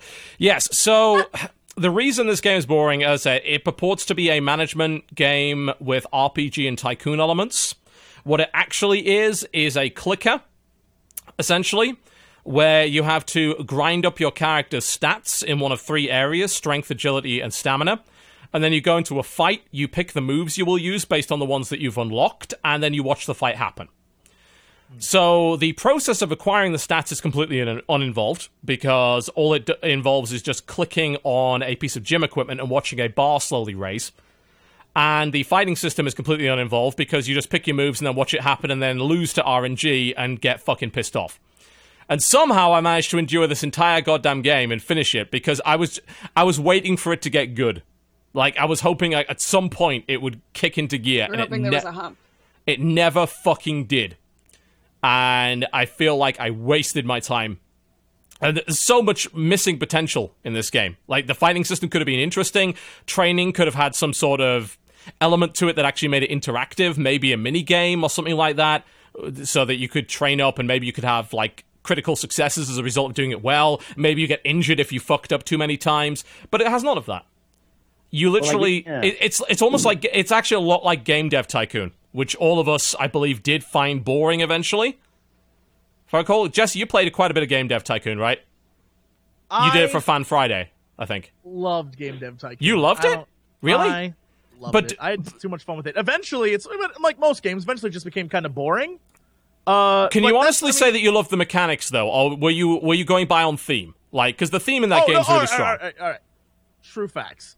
Theme, yes. Mechanics, completely. You need a physics degree to understand what the fuck's going on there. Literally, in order to make some of my games, I had to go online and be like, all right. You had to go to the wiki. How the fuck do you do this? Oh, yeah. It was impossible to know, because it seemed very arbitrary, because sometimes you might make an amazing game, and sometimes... But, with all that said, even through its complete arbitrariness, I still enjoy it. It was fun to create a game and go through the process, and then get shit on. I don't know. So here's the question. If you took the game part away entirely and you rethemed it, and instead what you're making is recipe books, would you find that interesting with the exact same game mechanics? Recipe books? Let's say, you are building office supplies. Okay. It's Office Supply Tycoon. Yeah. With exactly the same game mechanics, would you have still found it fun? would it allow me to make my instruction manuals like IKEA instruction manuals? Because if that's the case, I would have had a great time. Like, I call this Björgenslurg. And it's all backwards instruction manual. I would love it. I think I kind of agree with you on this, however. I think Punch Club's biggest problem is its arbitrariness is super penalizing. Like, every day you lose stats. Oh, it's for the no worst. reason. Like, it doesn't make any sense why you would lose those stats, except to prolong the game. Yes, the whole game is padded. Like, the whole thing, like the process of training. If it was a real management game, you just probably click on the menu, click train strength for X hours, and then it would just give you the result. But in this game, you have to watch it happen really slowly. And because that's completely non-interactive outside of clicking on a different piece of gym equipment when you start to become less efficient on one, that's all it is. And it's a game about timing it so that you get maximum stats before you do your fight or event, so you get the maximum chance of winning it, and then immediately as the day ticks over, you'll probably lose a level in it. You know, there are some talents you can get that will keep your stats at a certain height, but only if you invest a lot. So I got a talent which let me keep my... It starts by letting you keep your stats at 4 always, then 8, and then the maximum, I think, is 13. But if you want to go higher than that, which really, in my opinion, you should push one of those stats even higher than that just so you can have a good chance of winning the game, you've got to keep training, and you've got to train so consistently. And there's a cap to how far you could get. Like, you just physically cannot spend enough time in the game to get it any higher than that. Yep. And the game is it's a massive waste of time, in my opinion. It really is. It's got a great theme. It's got some really cool pixel art and some fun music. And the rest of the game is fucking dull. The dev actually emailed me saying that somehow I managed to miss part of the main story. If that's true, then how the fuck? Because I beat the game. Well, yeah, did you explore everything? Did you explore all the different places? I explored everything. Like, I did all of the stupid fucking fake Ninja Turtles fights that are hidden in the game. I beat the Ultimate Fight League. And what the dev told me is I should have gone to prison after that. And apparently there's a storyline there for beating the Ultimate Fight League. But I didn't. I beat the Ultimate Fight League, and then nothing happened. Well, all your issues seem to be with mechanics. Yes, it wouldn't have mattered. The story wouldn't fix. Yeah, I mean, the story's terribly written anyway. Like, it's... The dialogue is cringy as shit. Like, it seems like it was written by someone who doesn't even speak English properly, I'm going to be honest. Like, especially when you're interacting with your girlfriend, that's... Where was the game made? That's a good question. Lazy Bear. Because maybe the people who wrote the dialogue are not English. Yeah, they're actually they're based in Russia, so that explains quite a bit. The writing was not good at all. Like, outside of the cool little references that you get from time to time to movies and video games, the writing is... It's badly written, it's not well delivered, it's not compelling in any way, there's not a single interesting character in the entire game. So, really, in the end, you were upset because you never felt satisfied. Nothing about the game ever gave you a sense of satisfaction. Nothing about the core gameplay loop is satisfying, and if the story had been really, really, really good, then maybe it just might have got scraped by, but it wasn't that good either. So, as I said, I hated almost every aspect of it. I think it's a terribly designed video game. And I think that it was a wasted opportunity. They could have done a lot of things differently, and I would have loved the game. But because of the way that they did it, I hated it. It was a giant grind. Like, it's what people mean when they say grind. You know? A pointless, repetitive gameplay loop with barely any payoff that you don't enjoy the process of. That's what a grind is. That's the difference between a grind and just having fun with a repetitive game, is whether or not you enjoy that core gameplay loop. Or whether you're just doing it for the reward at the end. And in this case, you are absolutely doing it for the reward at the end. So, yeah, it's nonsense. I hate it. Don't play it. unless you really, really like... Unless you like that idea of slowly grinding up stats and watching a fight, then don't play it. It's not your game. Yeah, perhaps on mobile or something, but not on PC. There's a billion other things I could throw on here that would, yeah. Yeah, exactly. I played it entirely on iOS, and if I played it on PC, I would have hated it even more. So, there you go. Not a fan. Alright, who else has got something else? Because I got plenty more, but I'd like to let you guys get in. So, Sam and I played the app version of Agricola, which is an old board game. Yeah. It's a board game about farming. I've never played the board game before. Apparently it has a follow-up game that everybody says is even better, where you're dwarves going out on missions. What's the name of that game? I'm trying to remember. It's not Stone Age. It's something else. What would be the word? Agricola. Caverna. Caverna, the cave farmers is what you're looking for. That's it. So, yeah, Sam and I plan on buying Caverna so that we can play it. And he was like, oh, have you not played Agricola? And I was like, no, I've heard of it, but I've never played it before. And so we found out that there's an app version of it. And the tutorial is pretty extensive. It goes on for quite a while. Yeah. Part of the tutorial is specifically for people who've played a lot of the board game and want something to sort of help bridge the gap. Yes. So it's like, would you like to skip the whole tutorial and just hear what's different about the app versus the board game? And so there's that if you know how to play the game, but like the UI is confusing to you. But yeah, it's a game. It's a farm building game. So in my mind, it's a deck builder because like your farm is sort of your deck and everything is victory points, right?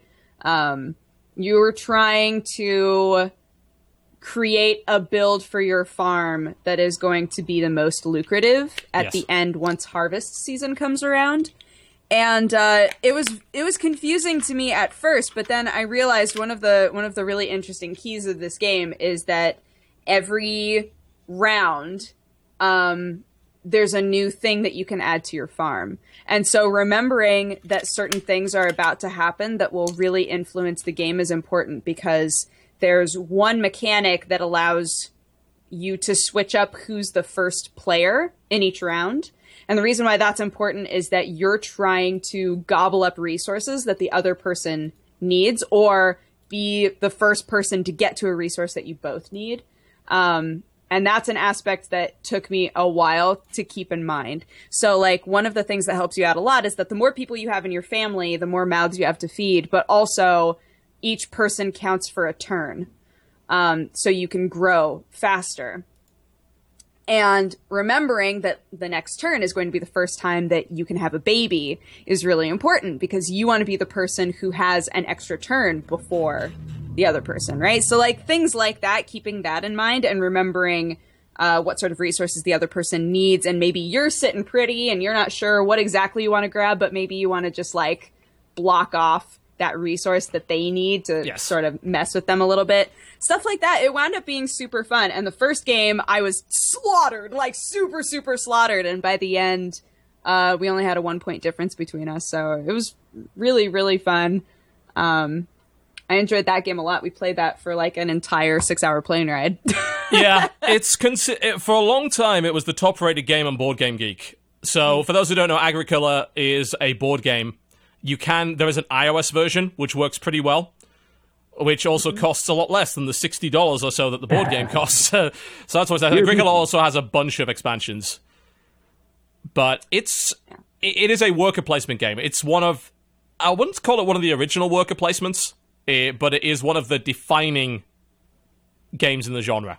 But a lot of people say Caverna has replaced it in their library as just being a better game. Caverna is more fun. Yeah. It's kind of like how King of New York for a lot of people has replaced King of Tokyo. And rightfully so, because King of New York, in my opinion, is a better game. I wouldn't say it's an objectively better board game, but it has a lot more to it than King of Tokyo does. So it's definitely replaced it in our board game rotation. So King of Tokyo doesn't get played anymore. It's interesting, because I don't feel that happens as much in video games as it does in board games, you know? That in board games, I see a lot of people will say, well, we like this board game in our collection, then another board game came out that takes that idea and kind of does it better, so now we only play that. Does that happen as much in video games? Like, can you come up with an example of where a game has replaced another game for you? APB to Grand Theft Auto Online. Oh, okay. That's interesting, yeah, because they do kind of do the same thing, but one kind of does it better. Yeah, well, I mean, it's kind of also like arguable on both fronts, but one is just I do think GTA is a little bit better just as a whole, just because you have But more flexibility with the planes and all that stuff. Yeah. Dump trucks and all that. You just grab like a bunch of random stuff. But yeah, I'd say definitely GTA definitely replaced APB for me. Yeah, I think there's a lot of examples of franchise titles that just replace, like, obviously, like, Call of Duty probably replaces itself every year. Left 4 Dead 1 got replaced by Left 4 Dead 2 because, I mean, why wouldn't it? But I think it's very interesting to see when a game gets replaced by a game from a different company, you know? Yeah. Because that's like, okay, what did this game capture? What's the core thing that people played this game for? So why did this other game then do that better? Right. That happens a shitload in board games. I think because board games share a lot of mechanics. And especially in video games, you can present those mechanics in radically different ways. So I think maybe that's an interesting, thing. I feel like, because some people in chat are using Secret Hitler as an example of just that idea in general. Like, Secret Hitler does a lot of those things better, right? In that genre of game, in that genre of Resistance and Avalon and One Night Ultimate Werewolf are all kind of in that social deduction genre. Yeah, but I feel like I don't necessarily agree with that, because I think that after a while of playing Secret Hitler, I'd be like, I kind of want to play Werewolf. You know, like I would want like the mix up of ideas and themes more than anything, I think. Yes, Jesse? No, having played Secret Hitler and then at PAX South gone back and played those games, I miss Secret Hitler tremendously. I was like, it just feels like a better game. And it feels like those other games are now, like, I don't want to say obsolete, but kind of obsolete. Because there's you feel like there's something missing from it, and you're lacking, like, that extra feel of Secret Hitler. Yeah, I don't know. Yes. I don't know. It happens a lot in board games. You know, there's a channel called the Dice Tower, which is probably revered as, like, the channel when it comes to board games. They produce a ridiculous number of videos, like an insane amount. But they often have these top 10s where they're like, these are the top 10 games that replaced the games we used to play in this particular genre of board games. Wow, that's very specific. Yes, yeah. Because it happens so much, because you just shelve one game, you basically retire one game because another game comes out that maybe iterated on a concept and just did it better. And Secret Hitler is a great example of that, because the previous games in the genre, like Resistance and Mafia, etc., I just feel Secret Hitler does it better. It's better executed, better paced, has more interesting mechanics, has a better theme, so you just play that instead. Yeah. Which is kind of cool. Yeah, I'm going through my list here. I can't actually find anything else. I think the APB to GTA was kind of like the only example that I could even think of in this space. Yeah. Going on the list, I can't find anything else. Everything else outside of direct sequels, Yeah. I think fighting games easily replace each other. Okay. I think that when you find a fighting game that really suits your style of how you want to play it and feels more intuitive to you, you wind up playing that almost exclusively. Yeah. That's a good example, definitely. I think sometimes MOBAs do that too. Mm-hmm. If you like the genre in general, but there's something maybe about the business model or about the way that it's currently balanced you don't like, and you move on to another one. I think people have replaced Dota 2 with League of Legends. People have replaced League of Legends with Dota 2. Or maybe they're like, you know what? I like the concept of MOBAs, but I want it in third person, so I'm going to go play Smite, or something along those lines. Yep. So I think it's in that situation, I think it's almost more interesting that people do it with board games, because board games are like a snippet of your life, right? Yeah. Like, you sit down to play a board game, and in a couple of hours you've played an entire game. Mm-hmm. Whereas with something like a MOBA or like an MMO, I think it's once somebody finds one and invests in it, it's hard for them to leave. Yes.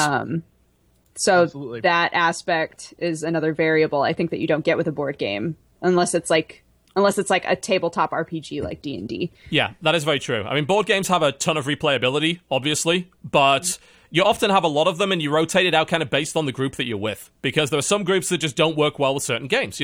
I wouldn't play Secret Hitler with people that I wasn't already friends with, because you can get into some really nasty arguments over that game, and if you don't know the people, and you don't know that you're willing to make those accusations purely in the context of the game, people can get genuinely upset. Because it is a social experience. And then there are some games that I know are just too heavy for a particular group. You know, I'd never say, hey, let's play Twilight Imperium with my neighbors. You know? It's like a bunch of 50-year-old guys that, no, you're not going to play Twilight Imperium with me. You that's like 6 hours long minimum, you know, it's too heavy. So you adapt. That's not the Cold War game, is it? No, that's Twilight Struggle.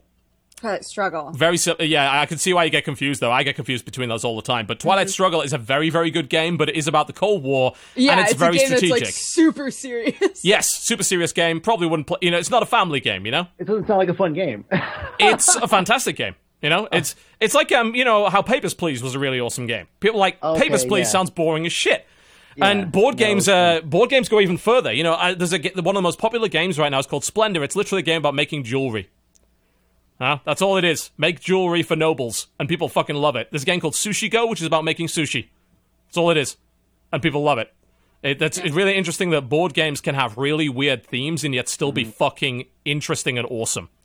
You know? Whereas I think video games struggle a lot more in that regard. It's a lot harder to make those games fun as a video game. But it's not impossible, you know? Cook Serve Delicious was really popular on PC and on iOS, and that's a game about making food. And then, of course, Papers, Please is a game about stamping passports. And that was awesome. Yeah. And getting people arrested. Yeah. Yeah. Glory to Aristotska. You're going to jail. You got to feed your family. That comes first. Yep. Family first. I'll take that bribe. Absolutely. F them. Oh my god, whenever I watch somebody play and they're the sort of person where they literally turn everyone over, I'm like, shit, heartless. So heartless. But are they? They're protecting the glory of Aristotska, which is totally fair, you know? Yeah. They're doing their job. That's how you get patriots. promoted. They're fucking patriots. But maybe they just left it at home. It's them or me. It's them or me. Yeah. Maybe they didn't. Maybe they're there to blow some shit up. Yeah. Tough shit. I got my balls groped by the TSA when I came into Charlotte. You know, it's just going to happen, you know? Sure. Everyone else has to endure that too. If I have to endure that, so do they. Damn right. Glory to Aristotska. Damn right. Great. Glory to Aristotska. Don't stay to the airport. No. Absolutely not. A game that I played at PAX and then played again once I got back. I don't know, Jesse, did you wind up mentioning a game called Gurgamoth Lives? How the fuck do you spell that? Nope, I definitely didn't. God damn, I've got to put the title now in. I can't spell it. Gurgamoth? Gurgamoth. Gurgamoth Lives. Gurgamoth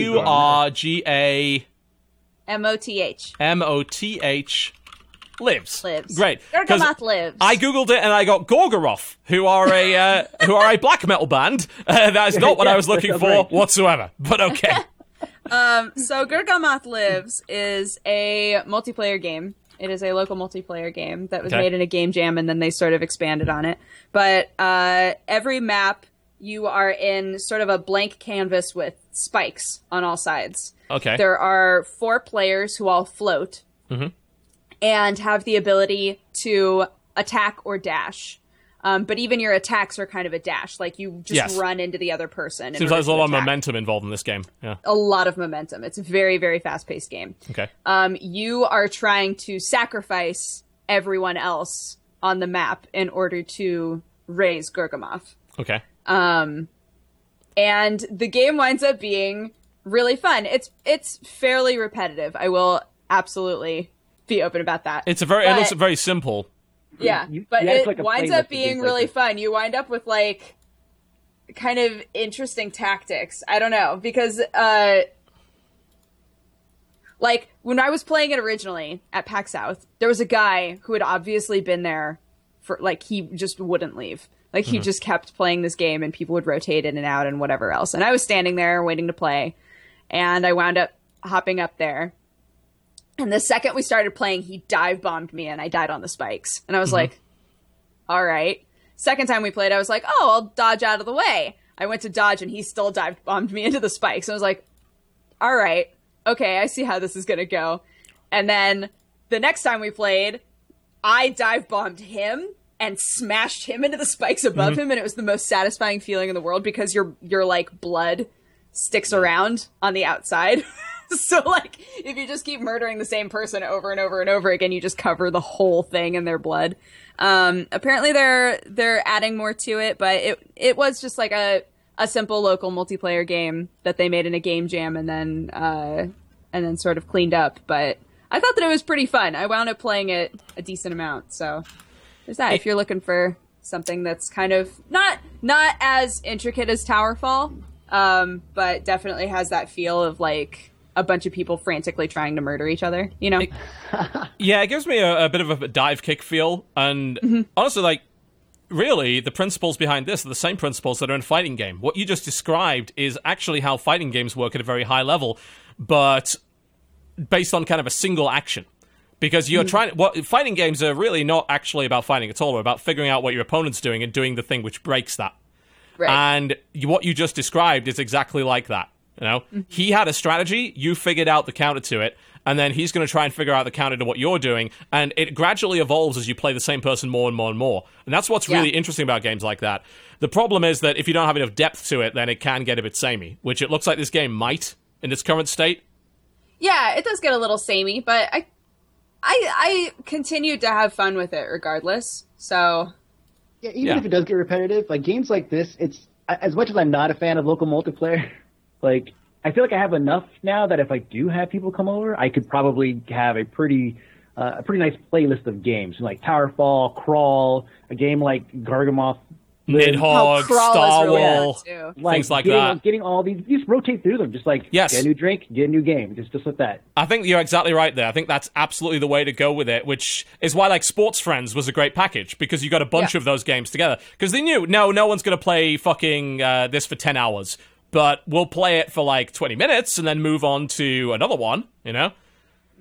But if you overplay it and it's not Duck Game, which you can play for hours as far as I'm concerned, then you will get bored of it. And I think like you've got to price those games appropriately as a result, or make them into compilations. It's like, would you pay for the individual components of Jackbox Party Pack? I'd probably play for Fibbage, but I probably would not pay like individually for any of the other games, you know? But that's why they packaged them together. You know, because they knew the other games weren't as good. Drawful are the two that I have played a lot of. And then everything else is sort of like, I'll try this one out again. It's not as good as Fibbage or Drawful. Yeah, and that's definitely the way to go with it. And Sports Friends kind of has a standout product as well. But if you're not going to do that, then you really have to price your game appropriately, because especially for local multiplayer, if you're going to ask me for maybe more than, at most, $10 for that, I'm probably going to say no. Yeah. I think you should price that game at like $3. Make an impulse buy. So everyone has a copy of it, and when someone comes over, hey, let's play this for like 20 minutes. Yeah. Everyone will own it, everyone will have it available, and do it that way. Yes. Yeah. Absolutely. And if you don't do that and you overprice it, then I think you're killing your game. I really do. But that does sound like fun. I played a game that we played at CoxCon. Do you remember Spellweaver? The card game. I play. Yes. It's out on Steam now, and I played some, and it's pretty good. If you are a fan of Hearthstone but wanted something that's a little bit more in depth and has a little bit more player interaction, that's what Spellweaver is. So, as opposed to Hearthstone, where when it's not your turn you can't do shit, you can do a couple of things. Like, for instance, you can block. So, kind of like Magic the Gathering. So you can put a blocker in. And you can also interrupt certain abilities. But it's not as crazy as Magic the Gathering. Like, you can't respond to absolutely fucking everything. Like, if somebody plays, as far as I can tell anyway, bearing in mind I've played, like, probably about 10 games of it so far, if someone plays a creature, you can't respond to that. You know? So, like Magic, if someone plays a creature, you have a response time. But in this, you don't have that. You also have a front and back line. So, creatures in your back line are protected, but you can't attack with them. So you can put, like, support creatures in the back line with powers and shit, but you can't attack with them. And there are certain powers that allow you to rearrange people. So I was playing a faction that could attach a grappling hook to someone's arm as an implant, which would gradually ruin their health, but it allowed me to hook in one of the backline dudes to the front, so I could then beat the shit out of him. So that was pretty cool. It's got a pretty nice art style. The characters have powers, and they also can kind of level up in-game. Yeah, you can level up heroes and stuff, Yeah. So you can gain access to abilities, and it kind of works. It has land, kind of like Magic does, but they have a mechanic which lets you search for land if you don't have any. So you can sacrifice a card to search the top 5 cards of your deck for a land and then play it. Interesting. Okay. And if you don't need... The lands work in different ways. So you can either use them to level you up, or you can use them to add 1 mana and draw a card. So it helps with the land starving thing that Magic the Gathering has, but it doesn't take that element away entirely. So when I see a game like this, like I'm looking at some of the screenshots, and it looks beautiful. It's so gorgeous. Much detail, so much. There's so much intricacy here, and it's like, but when I look at it, it's like that'll take me forever to learn. Like, no, just the art style itself tells me that's going to take me forever to learn. No, it has a really good trailer, and it gives you a starter deck right off the bat, and it's pretty easy to get a hang on. Bear in mind, though, I have played a lot of TCGs, so I'm maybe not the best person to ask. But I'm not very good at TCGs, and I caught onto it pretty fast when we were there. Yeah. It's pretty easy to catch on to. I don't really know about the business model yet. It seems fair. Like, I'm getting a lot of packs for not doing anything, and it seems like you can buy a lot with in-game gold, but I don't know how it's going to be later on, because a lot of people complain about Hearthstone being just a real pain in the ass if you don't pay money for it. It's really hard to get competitive. I don't know about this yet, but so far it's pretty good. I've had quite a lot of fun with it. I say great card art.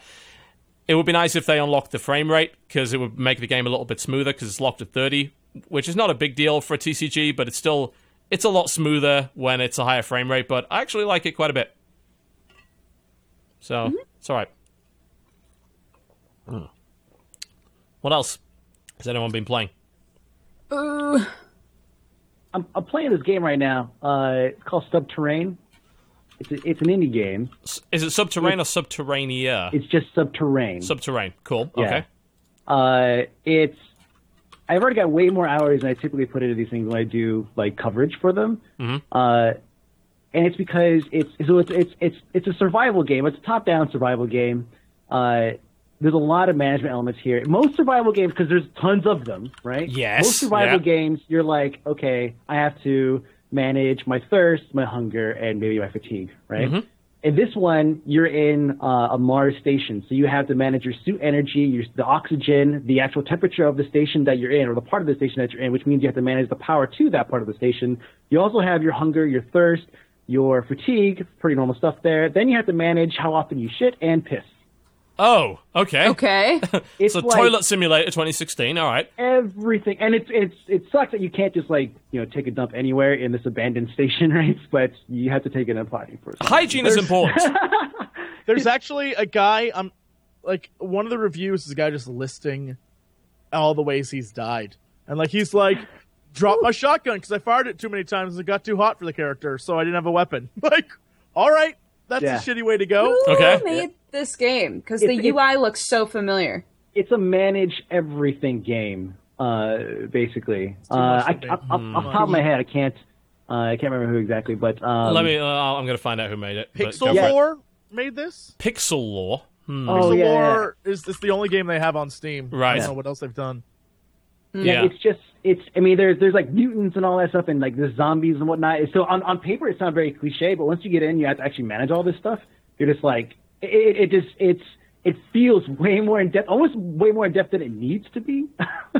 But still, it made it a lot of fun because now it's like you said, you shoot a weapon too many times, it gets too hot, you drop it, and so you have to switch to something else. But that's pretty much the indie game of the week for me right now.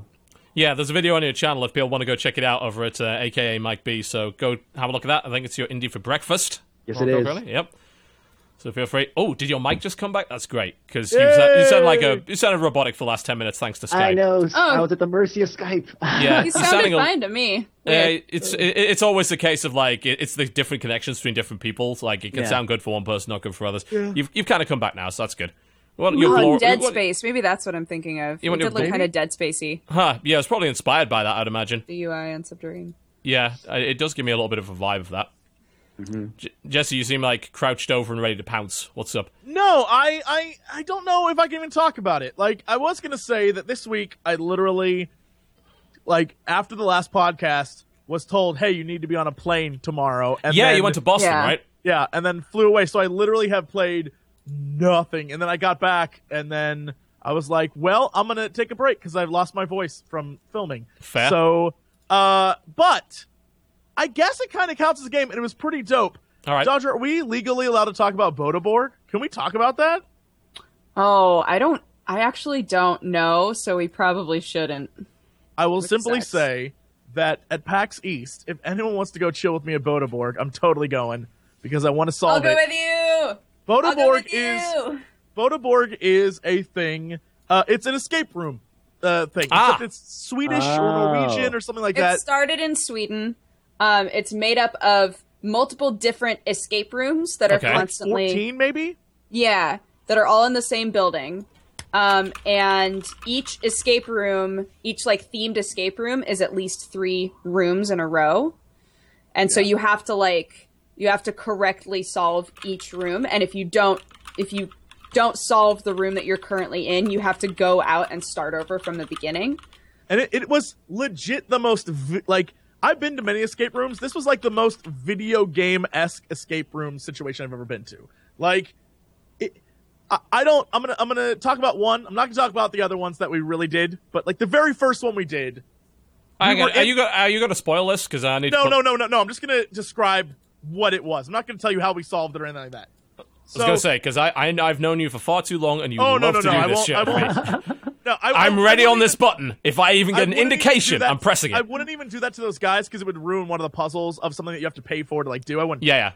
But so. You're thrown in basically a jail cell. It's a tiny jail, like a real. It has the bunks, it has a sink and everything. And it's like, all right, there's a hole under the sink. Crawl through that shit. Now you're in the pipeworks. And the objective is like, don't touch the ground. You need to move along the pipes without being detected. It is super effing dope, and it's just like, I was like, I've been to escape rooms. Like I have to put these puzzle pieces together. This was like next level. It was so cool. And it only got, like, crazier. Like, there was a scary one, like a spook house one. There was one that was basically Dodger, Jesse, and Sam climb on shit and fall into, like...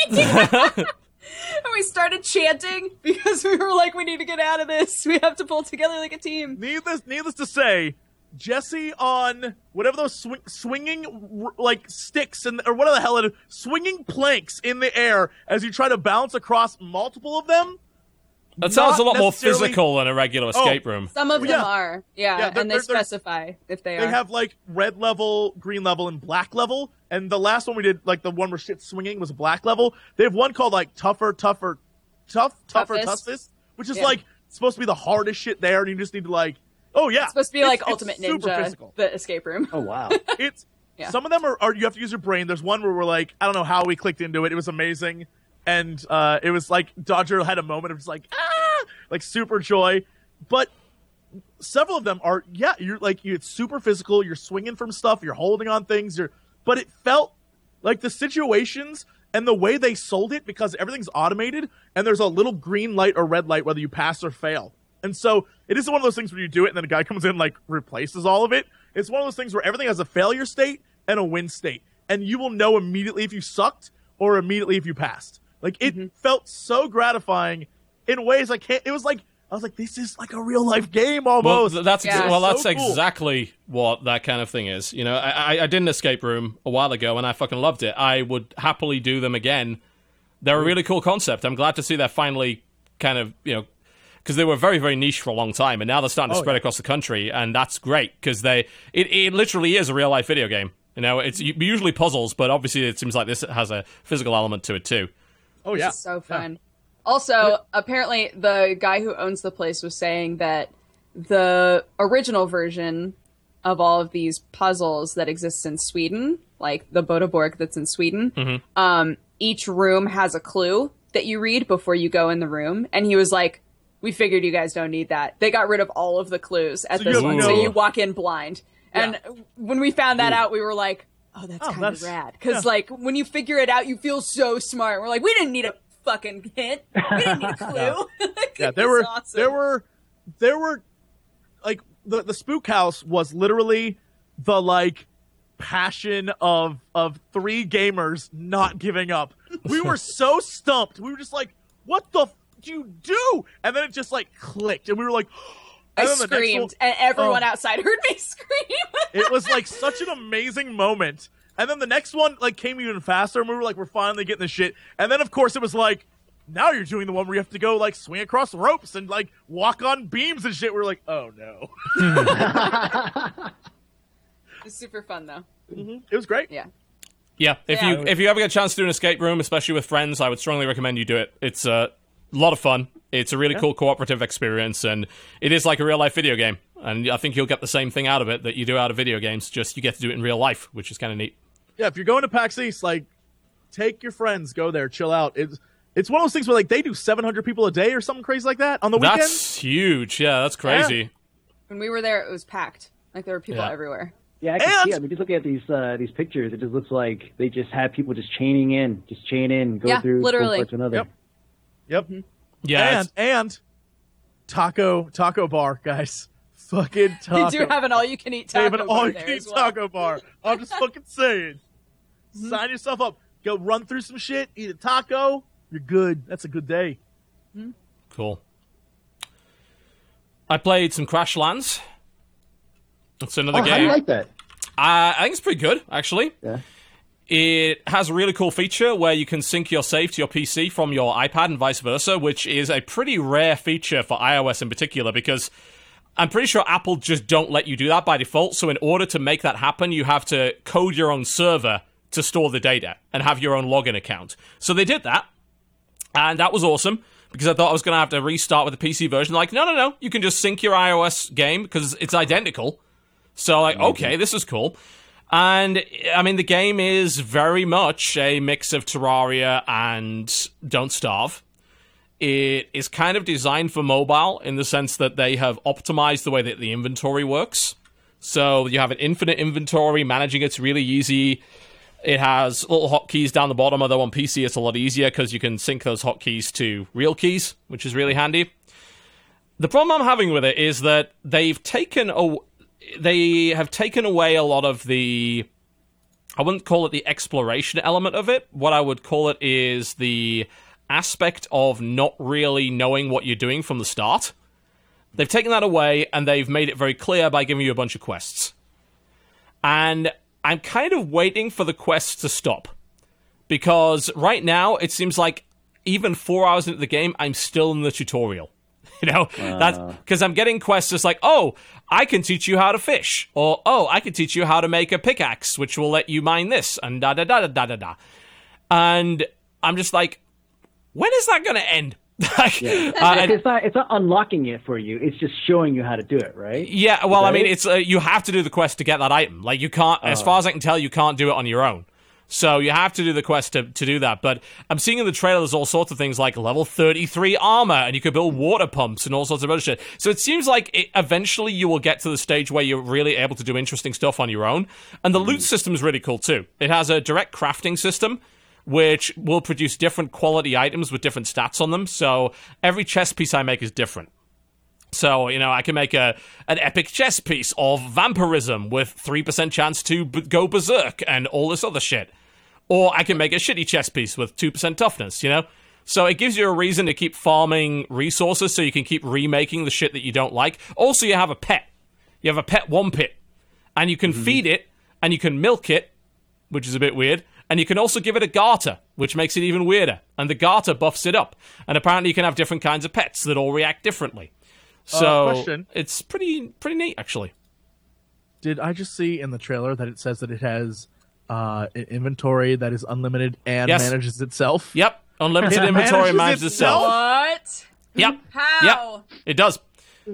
It's really cool. Like, I have never had to fuck around with inventory once. Apparently you can have any mob in the game as a pet, according to chat, which seems cool. I've only been able to get the Wompit right now. I haven't found an egg for anything else. But apparently, according to someone beat the game and it just keeps doing the questing thing, which is kind of annoying because I think it's very tutorial-like. Yes? Yeah. So, manages itself. Mm-hmm. Can you reorganize? Like, can you say, I don't want it organized by type. I want it organized by last item I got. Good question. Let me load the game. Important question. Let me see if that is true. I've never felt the need to do that. So, sync cloud saves now. Load from my PC. There we go. If that's Oh, the that's case, sexy. It's super sexy. It's loading the map. There we go. So you said you can't even see your inventory? What? Yeah, you can. There's two different... The inventory is managed in two different ways, because there's the stuff you need to build. Okay. So there's an inventory screen for that, which has a list of all the stuff you can place on the ground, and it also has a list of all the flooring you can make. So those two things are to the side. Let's see if I kind of show you there. This is terrible. This isn't helping you at all, is it? No, this totally is helping. No, Totally this is Working, yeah. why am I doing it this way, right? It's kind of helping. Yeah, so you see the inventory there, so you can raise it, kind of place that. And then there's a character inventory, which has gear slots, tool slots, accessory slots, and 4 hot buttons, Okay.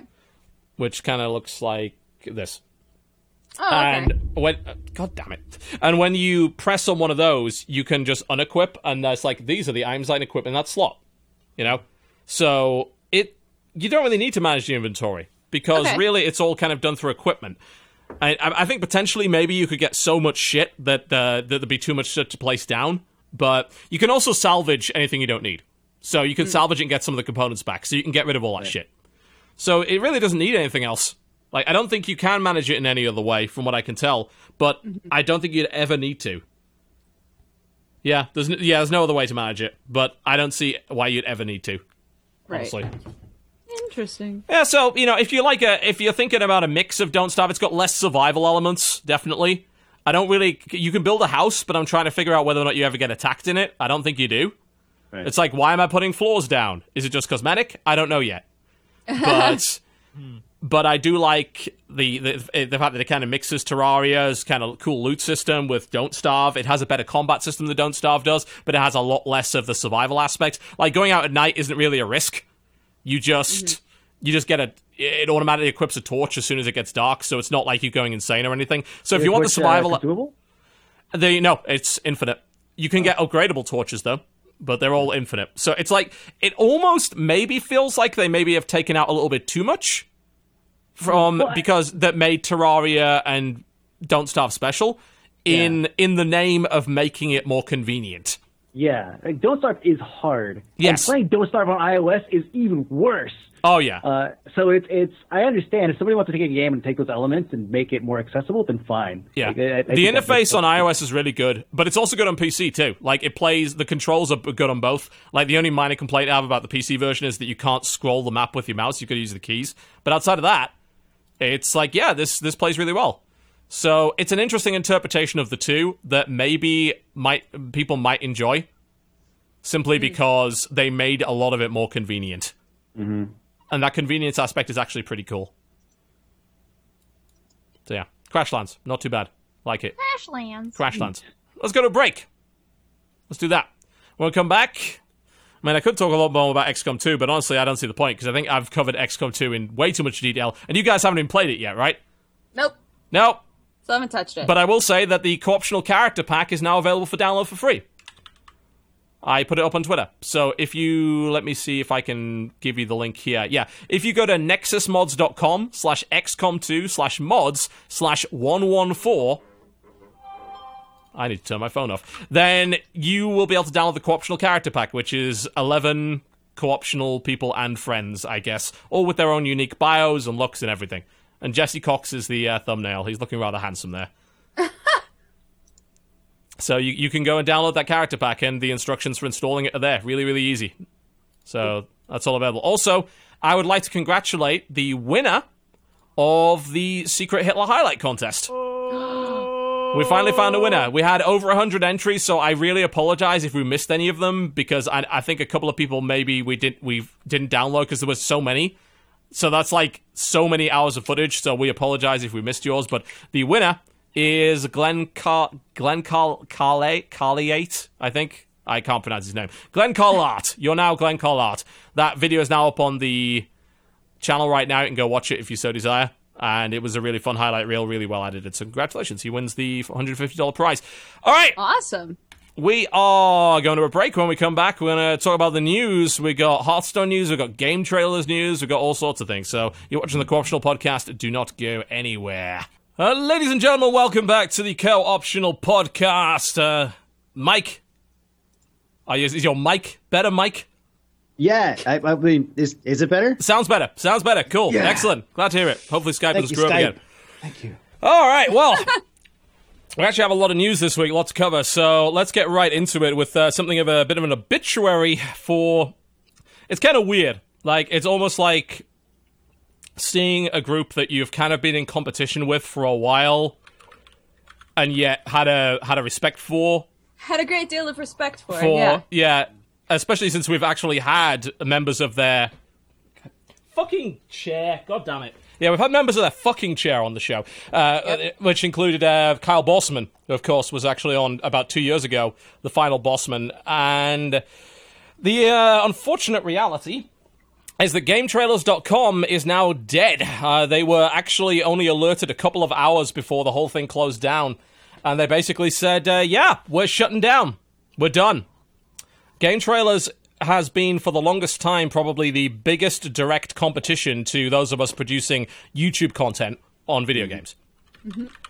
And they put a lot of good stuff out. You know, they had some good editorial. They had a selection of staff who would produce shows that were high quality, the final Bossman being a great example of that. So good, yeah.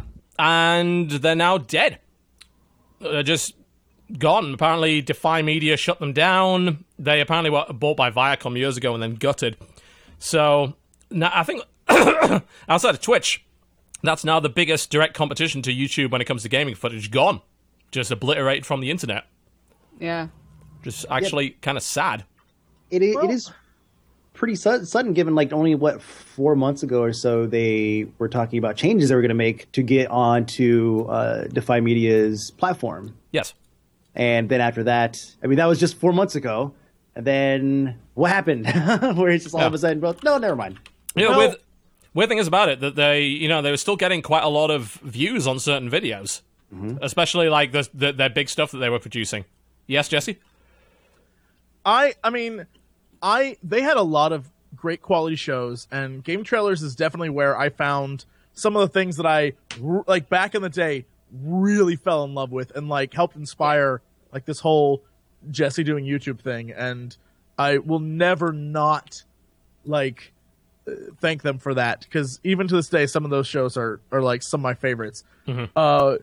I can't help but feeling, though, that, like, knowing the potential for their audience fell off. Like, this is one of those things where they had ignore the people who are our friends and all that stuff for a minute. Like, I feel bad that they were thrown into the same situation a lot of companies are when they're bought by someone bigger and are expected to always consistently turn a profit. This was definitely 100% a you're not making us money, buy move. I mean, that's what this was. And I can't help but feel like it's because the audience that they should have had was not there. And it's sad to say, like,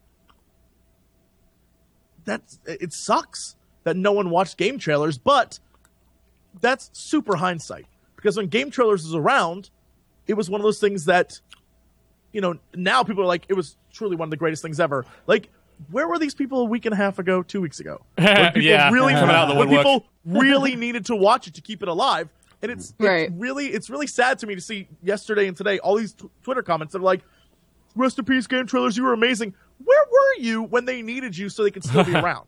Like, well, it's really aggravating. It's changing times, you know. People are not actually that willing to go to different places to find content. They want it all in one place, which is why Twitch dominates game live streaming and YouTube dominates game VODs. And everywhere else is fighting really hard to survive. Really, really hard. And Game Trailers was that, you know. Towards the end of the lifespan, you know, things like Final Bossman were just embeds of YouTube videos. Like, Game Trailers used to host their own shit. And I'm just really... I'm not surprised by it, because YouTube basically took it over. Back when Game Trailers first came out, gaming on YouTube was barely even a thing. You know, you Right. couldn't do it. Machinima was really the only person doing it. So game trailers had a big market share. And that market share disappeared over time as YouTube basically stole all of it. And that's what happened. The annoying thing about game trailers is that years ago, and I think that to some degree they did this, some of the people on game trailers should have maybe realized kind of the way the tide was turning and really established themselves on YouTube. Absolutely. Because here's the thing. The shows that they produced did not require the investment of game trailers. Like, they didn't require a lot of camera crew. They didn't require a lot of high-end equipment. They weren't doing stuff that was on the level of Giant Bomb, where I think that, you know, Giant Bomb needs the TriCaster and the producer and shit like that. But wouldn't you say that when you have something embedded on your website and a lot of people watch it there, you would see a very obvious money drop moving over to a platform like YouTube? Yeah, where, in theory, because you should be able to monetize your site better than YouTube can just monetize it. That's the theory. I think you might have a little bit of experience in this, Mike, actually, when it comes to monetization and embedding with Zam in particular. Yeah, so with Zam, actually, we had worked on a project very similar to this where we were looking at moving off of YouTube to host everything locally. So we put together all the numbers and everything for it. And let me tell you, you need a very large, or at least a very dedicated and connected direct sales team in order to make money on that, because you're not going to make money off of just random Google ads that you slap onto videos because of you're paying for the bandwidth. And so if someone watches a video, you're paying for every bit that guy gets. You're paying for it. And so that's why a lot of people switch over to YouTube, is because we know for a fact that it plays on everything. It scales super well. Yep. And we don't have to pay a dime for their for hosting. So in the end, you kind of almost end up making the same amount of money. Except for the 50% they take up front.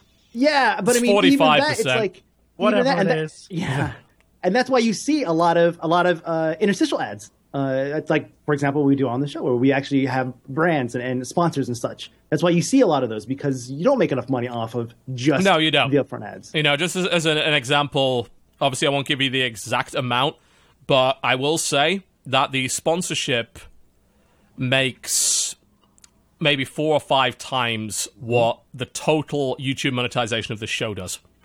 Yeah. That's for one episode. That sounds right. It's a big deal. Direct sponsorships will make you a lot more. And that's the other thing, too. Doing videos of this length, 3 hours, there's no way you're going to host that yourself. No! Right? There's no way you're going to pay for can't do it. Someone's just going to right-click download, and now you've paid for every single cent that guy has, every single bite that guy has taken. Yeah, and he was probably ad blocking in the process. People wonder why some of us get a bit annoyed about ad blocking. Like, look, Google can afford for you to ad block. We can't, and these sites absolutely can't. As soon as they start paying for the bandwidth, when you're ad blocking, you are taking their bandwidth and not compensating them for it, and they'll die. I have no doubt that ad blocking is part of the reason why game trailers is dead now. It's not the reason, but it'll be part of it. Because their reason was lack of revenue, and some of that revenue disappeared because of ad blocking. So simple as that, really. You can't deny it.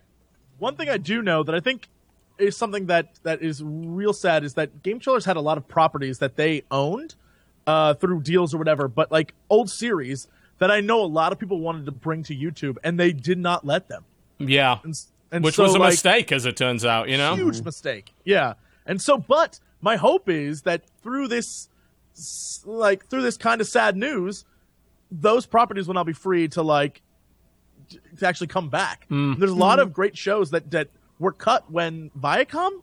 Viacom bought them years ago. Yeah. When Viacom laid people off, a lot of shows were canceled, and I feel like they couldn't get them back, but maybe now they can. I wonder if they can even get the IP. Like, if Viacom want to be super dicks about it, they'll probably hold on to the IP and say that you can't have it. Defy's now. I mean, Defy technically owns it. So, well, if Defy want to be dicks, which is possible.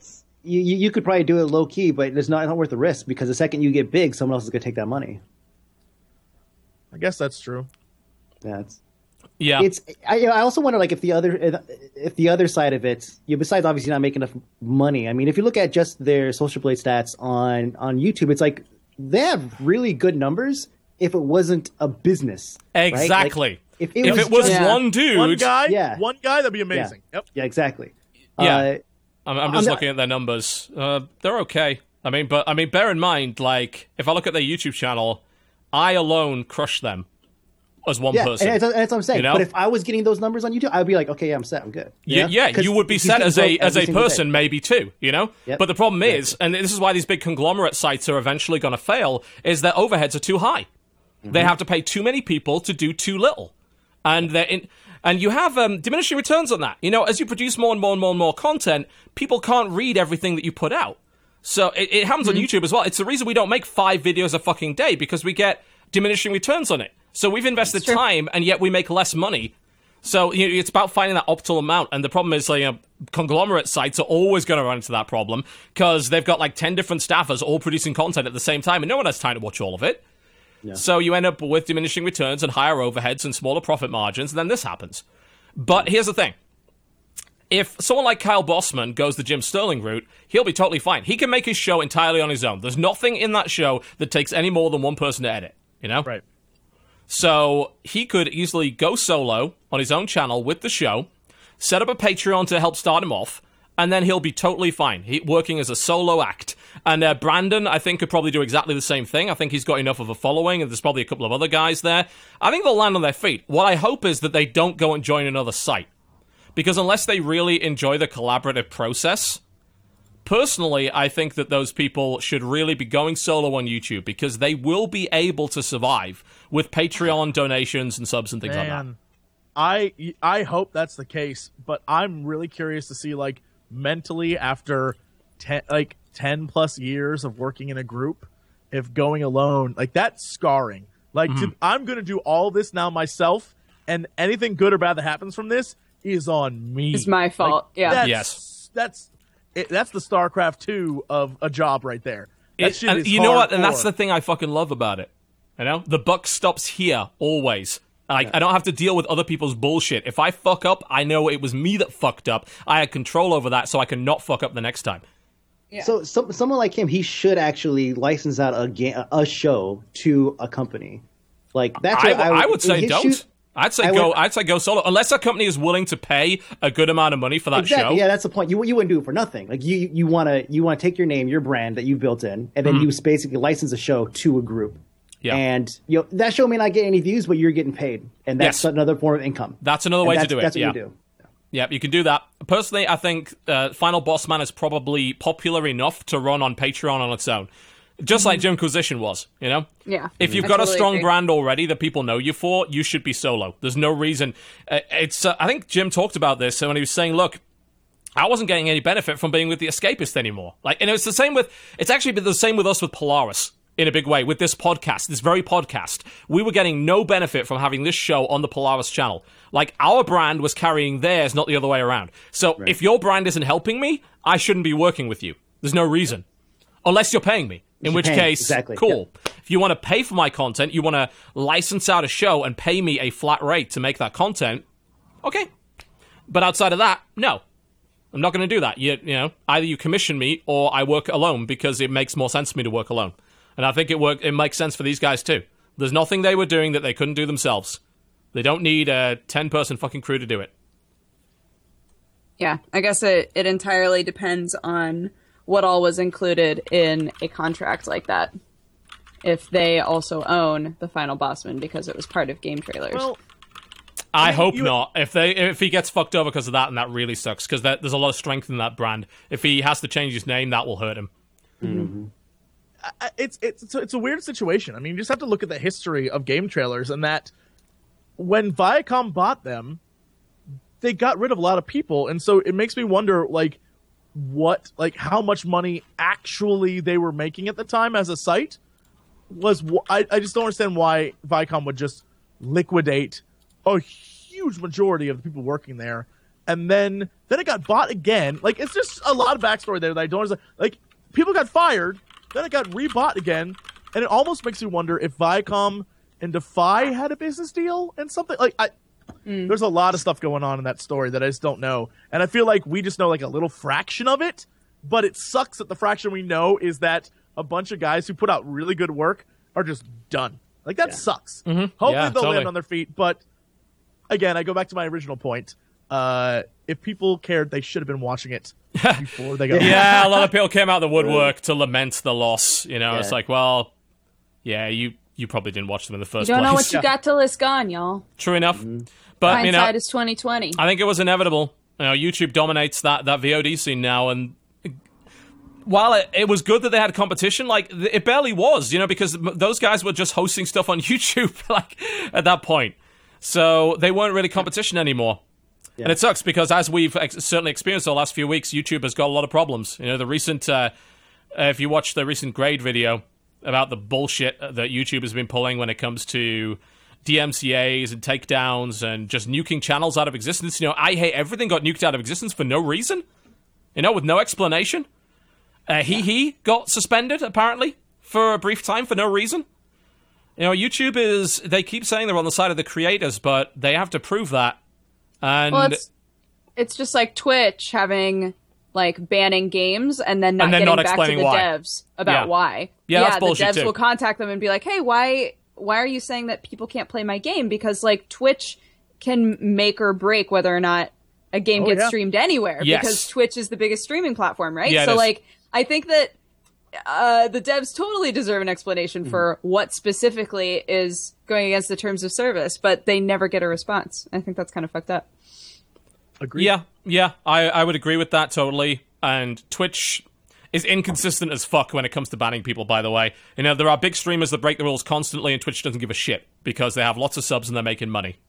I've seen plenty of big channels sit there watching YouTube videos for hours and talking stupid shit, which they're clearly not allowed to do, playing copyrighted music constantly. Nobody gives a fuck. But if a smaller channel does that, then they get nuked out of existence.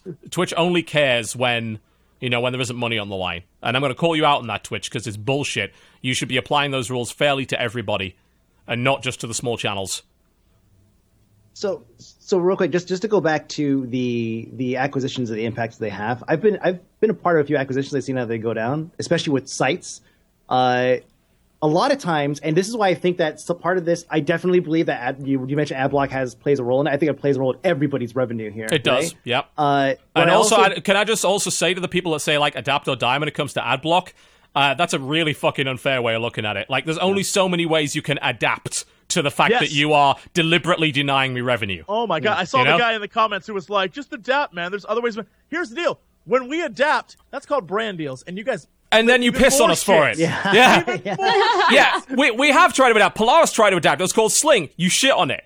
People delay their videos for a couple of days and put them behind, like, an early access paywall. You shit on it. Early access VODs. You shit on it. Sponsorships, brand deals, Patreon, donations, paid subscriptions. People always shit on it. You can't expect something for nothing always. If you're not willing to trade money, you have to trade time. That's nothing is free in this world. How do you adapt to not getting paid? Like, how do I convince someone that ad blocks me to pay me $5 a month in subs? Well, that's pretty fucking hard, and I'm grateful to everyone in my channel that does choose to pay that, But the amount of people that then turn around and say fucking sellouts, the amount of people that shit on me even for delaying this podcast by 48 hours, which I might add is pretty much required for me to reliably get the show up and have it behind this little paywall for 48 hours, the amount of people that shit on me for that is ridiculous. So I'm afraid that there's only so much adaptation you can do, and people are trying their best and trying to do it in a way that doesn't screw people over, Because asking you guys for money is really hard, actually. We don't want to take your money. I really don't. That's why I try and make my subscription the best value possible. Because I don't like the idea of you just giving me money. I'm thankful that shit like YouTube Red has come along, and I know that Jesse doesn't like it. We'll never have a better value than Jesse. Just let's be real. Best value on Twitch. Best value on Twitch, yeah. One time. Honestly, swear to God, I'm with TB, though. I just don't want, coming from a teaching background where, you are in charge of young people, and, that's a relationship you cannot, you don't want to be that motherfucker who's in jail because you, tried to screw one of your students. You don't break that code. That's a line you don't cross. Yeah. And it carries over to where, the relationship is I give you entertainment and you are thanks. And that should be fucking it. That's it. Once direct revenue support starts coming in, there's expectations that come along with that, Yeah. It's with the Patreon. It's like, right, okay, well, if we set up a Patreon, then we've got to have reward tiers. That means we need to start producing more content. We need to start using our time on stuff that isn't actually being given to everybody. That's the big problem with it. That's why I don't think I'll ever set up a Patreon, because I don't like this idea that I'm doing certain things for certain tiers of people instead of doing it for everybody, you know? That's why I think that delayed VODs are a decent way of doing things, because everyone gets access to it eventually. You can watch live for free, you can watch on YouTube for free. If you want, it's a convenience fee, is what it is. You know, it's exploiting the convenience and the patience gap.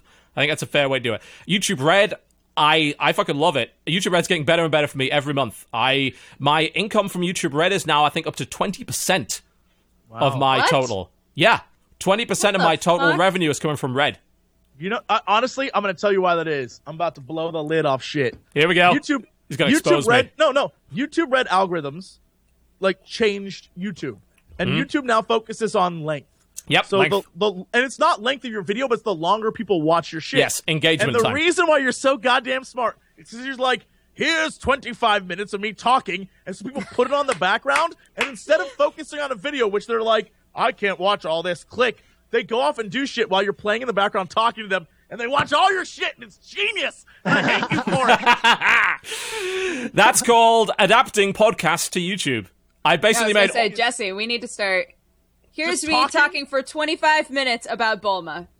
Well, I mean, you did that. It was called like- Welcome to the Fandom. Start doing it again. You'll get more Red revenue. I But know. no, just you talking. I'm just going to do one called, like, Jesse reads online erotica, and it's going to be like, Oh, Just don't reading. steal my ASMR idea. Come on. nope, too late, Yeah. too late. Basically, all my shows are secret podcasts. They're podcasts in disguise. That's why I make a bunch of money off RedTube. Wow, okay. I make a bunch of money off RedTube, guys. Yeah. What can I say? It's like, let's get it on. Let's not. But The robe helps. it does. It actually helps a lot. I make a lot more from that. Yeah, the thing is that my format's always been that way. It just happened to be that YouTube came around to my way of thinking like Your 5 way of years doing later. it, Yeah.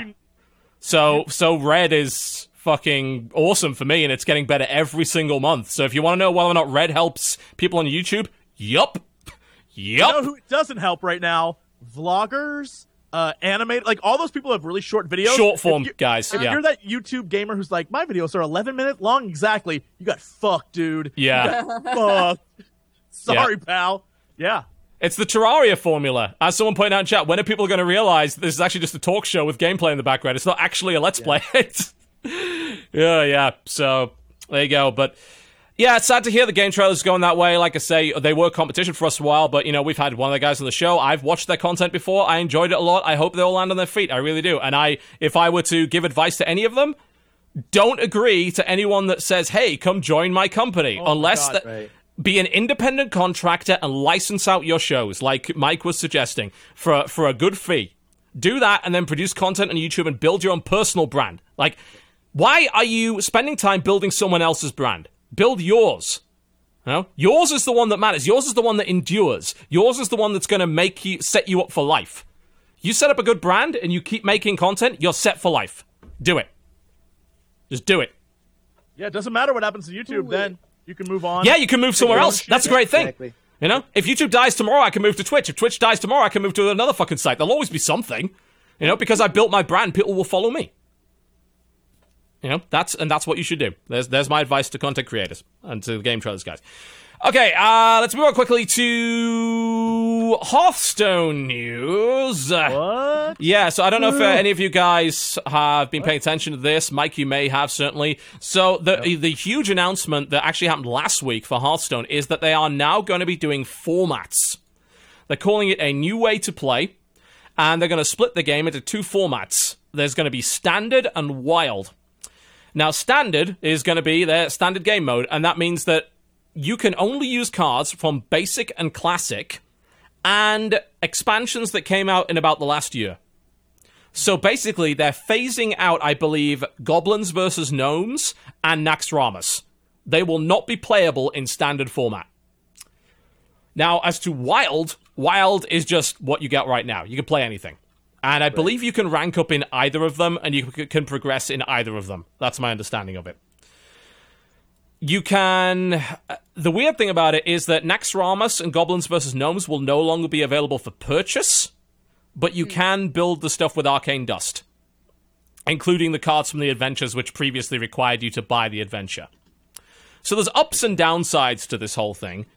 Firstly, you don't have to buy adventures anymore, which are like $25 to get some really good cards. But on the downside, people who invested a lot of time into maybe getting Goblins vs. Gnome cards or whatever, and they're free-to-play players, now your cards will only work in a certain format. They'll only work in one format, which, to be fair, they only worked in one format anyway, but now there's multiple formats. And some people are worried that Standard will become where people play. So Wild will become a waste of time. So, I'd love to hear from all of you first on this, and then I'll give my opinions on it. I mean, Mike, you've been playing quite a lot of Hearthstone. What do you reckon to these changes? Does this make it better or worse? So, I've been playing Hearthstone like an old person to play Hearthstone. It's like, I was going to get in and play like my Rainad's warrior tech and actually do okay, and then hit a brick wall. So I've not actually... What I've gleaned from this is kind of what you've already recapped here, and that Ben Brodian says that if it sucks, then we'll change it. Like, he's already come out and been like, hey, if it sucks, then we'll change it. Yeah. Which obviously is probably the right thing to say whenever you come into something such a game-changing system like this. But, I don't know. Like, this is something that I would like to, I guess, kind of experience first. Like, yeah. I already just kind of play super casually right now. Like, I used to play a lot, and now it's just kind of like whenever. So, this is standard, just the way I just go in just to kind of jump in and play with just what I have. And it depends what you have. If you've got a bunch of Goblins versus Gnome shit, then no, you don't, because you suddenly don't have access to that stuff. On the other side of it, it's difficult because I think like almost everyone's opinion on this is valid, because some people are saying, oh, this fucks over free-to-play players, and then other people are saying, actually, this is better for free-to-play players. Right. Because you don't need things like Dr. Boom anymore, which is really hard to acquire for a free-to-play guy. Or if you're free-to-play, it's really hard to get the adventures, so you don't need shit like Sludge Belcher and everything that came from adventures and you couldn't craft yourself anymore. So you could make that argument. But on the flip side, if you invested your limited gold into a bunch of cards that you can no longer use, and you have to keep up with the meta by having the latest cards, then that fucks you over. In theory, it could make it easier to get into the game, because you have a much smaller card pool to worry about, and you can focus better to get a better deck up faster. But on the flip side, if you already own a bunch of cards from the wrong set, then, and once they cycle in the new set, they're going to require you to get more cards from that set as well. So, like, over time, this could screw people over, in theory.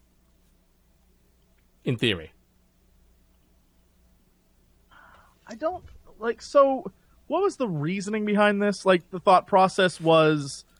There's too many cards. There's too many cards. It's also really hard to balance them, because, power creep becomes a factor, and some of the older cards, instead of balancing them, they're like, well, we'll just phase them out, so they're not used anymore. And people are saying you can craft adventure cards. I know that. Could you do it? You can't craft adventure cards without buying the adventure. You've never been able to do that, right? You have to buy the adventure in order to do that. Yes. Right.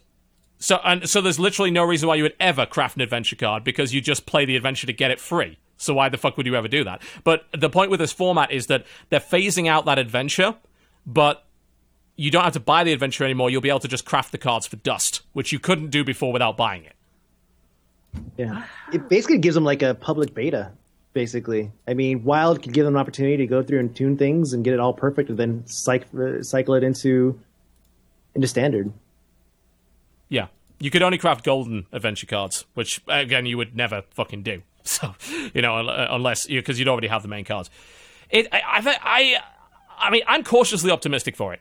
I think that it will probably help with some card balance. Who doesn't want to play a game where Dr. Boom isn't played on turn 7, That would be wonderful, actually. I'm sick of seeing Dr. Boom every fucking game. It might shake the meta up a little bit. Might keep things interesting.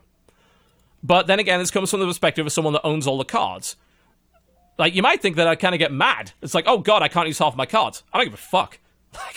I don't care, I've used them, I've got the use out of them, and if I want to use them, I can just play Wild anyway. So I don't think it's necessarily terrible, but I can see why some people are upset about it. I don't think anyone is wrong on this. I think it's a risk, and potentially it's money grubbing, because what you can then do is your latest expansion is like, oh, right, well, now you've got to buy the expansion because your cards are going to go out of date and then you can't play standard anymore. I mean, you can use the standard and basic sets forever, but... I mean, isn't that basically how all CCGs work at this point? Exactly. Yeah. It's how Magic's worked for ages. And all sorts of other things. I think the reason why people have problems with it is because, in theory, the reason why Magic did it is because you can't change a card that already exists without reissuing it, right? Right. So you eventually run into balance problems with power creep and weird shit that is now broken in the meta and you need to get rid of it. So the way that they kind of deal with that is by rotating the sets out. With Hearthstone, you could alter any of those cards immediately just in the code. So really, there's less reason for a format and there's more reason for balancing. So, and Blizzard's been pretty unwilling to balance cards without some serious problems. And when they do balance them, they usually hit them with the nerf bat so hard they become unusable. Like fucking Warsong Commander. You know, Warsong Commander was a problem, so they broke it completely so no one would ever use it again. They didn't fix it, they broke it. Oh. I mean, there are plenty of people who have said, like, they've never spent a dime on the adventure sets because they play so much Hearthstone, they've been able to just use in-game gold that they've acquired. Yeah, totally. And you can do that, yeah. So, I mean, if you play the game a lot, then you don't have to really participate in that. I think that the people who appreciate this idea are more along the camp of, oh, I won't feel so much like I'm falling behind all the time, which is probably a nice feeling for the sort of people who don't really have an inclination to collect cards, you know? Yeah, I think it can be viewed that way. I really do. And I think for newer players, this makes it easier because you're not drowning in a huge pool of cards and trying to figure out what the fuck's going on. You have a more limited pool of cards to work with. That means it's easier to set a goal. It's easier to acquire the stuff that you want.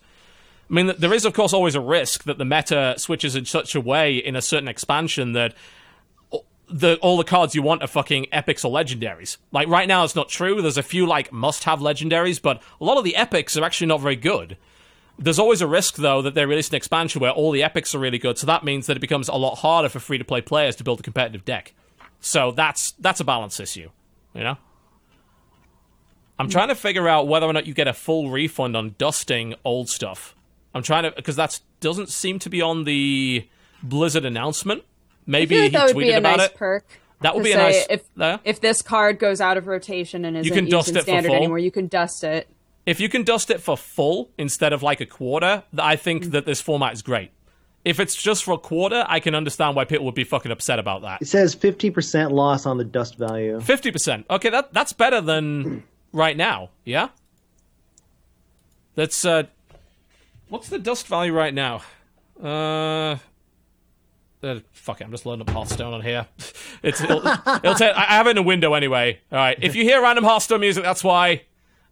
Isn't it 25% is dust value right now? Where did you get the 50% stat from?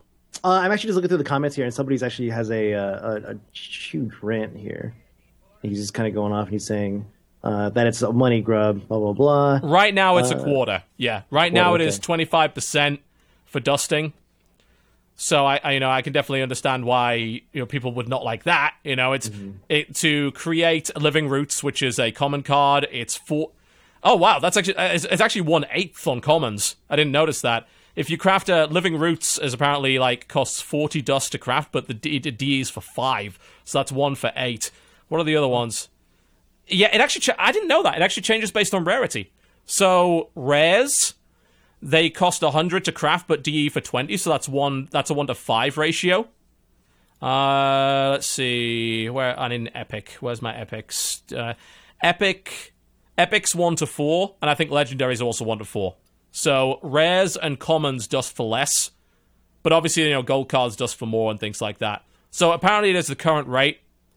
I think they should up it. I think 50% is fairer. If something goes out of rotation, they should at least buff that up a bit. I think 1 to 8 and 1 to 5 and 1 to 4 is maybe not that good. Yeah, I don't know how dusting works because I've never needed to craft anything because of YouTube Red revenue. Thank you. Boo. I actually did dust a bunch of shit because I dusted the 500 copies of shit that I got when I bought 400 packs so that I could build the last 2 legendaries I needed. God. I'm sorry. That wasn't fun. Click, click, click, click, click, click, click, click, click, click, click, click, click. Yeah. Yeah, I think they should change the dust ratio. If they want to be kind to people, if they want to be reasonable, if they want to be consumer friendly, I think they should up that dust ratio for out of rotation cards. But apparently the core sets will never be rotated out. So the standard will always be there, basic will always be there, and then it's whatever came out in the last year. As I think it could shape the game up quite nicely. I in theory like it, but I can definitely understand why some people would find it.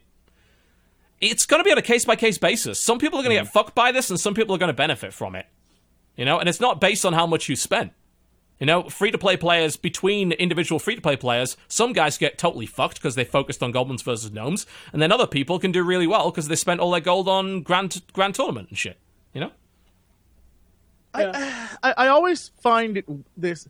Like, I find it interesting. Blizzard tries to walk a fine line between, like, it's totally esportsy, but also we're super fun. We're doing it for the funsies. I hate that. I wish they'd go one way or the other. Right, and the thing is, they do that specifically with Hearthstone and Heroes. Like, that's the thing. Like, we want to be super good at esports, but here's a two-headed character, or we want you guys to be esportsy, but here's goblins and gnomes. It's going to make everything crazy. And it's like, all right, I get that you want this to be competitive, but also fun. But eventually, you have to make a choice. Or else we're going to end up in a situation like this where your audience is like, dude, you're trying to rip us off and take our money and, like, fuck us over with shit. Which is, I don't believe that's their intention, but that's, like, it's an easy thing people can say now because that's what it, like, appears to many people to be. Which sucks. Yeah. I don't know. I mean, people are complaining about splitting the player base. They already did that. I mean, you've got standard play ranked, you've got casual play ranked, you have tavern brawls, custom games, and arena. And solo adventures. You already have... The player base is already split 6 ways from Sunday anyway. Yeah. Adding one more format isn't going to change that. And honestly, casual's a shit show anyway. So Wild is probably going to replace casual and probably make casual more playable. You know? Because people are going to have a reason to go play whatever their OP deck is. The question is whether or not... if one of those formats gets so unpopular that matchmaking becomes awful, then I can see the problem there. But right now, that's not really the case. You know, the player base is already split. So, yeah. I mean, if you want a good in-depth analysis of this, go watch Brian Kibler's video on it. You know, he's a Magic the Gathering expert. He knows his shit. He's really good at explaining things. So you can definitely go and ask him. But my overall view on this is cautious optimism. You know? And it will help people catch up.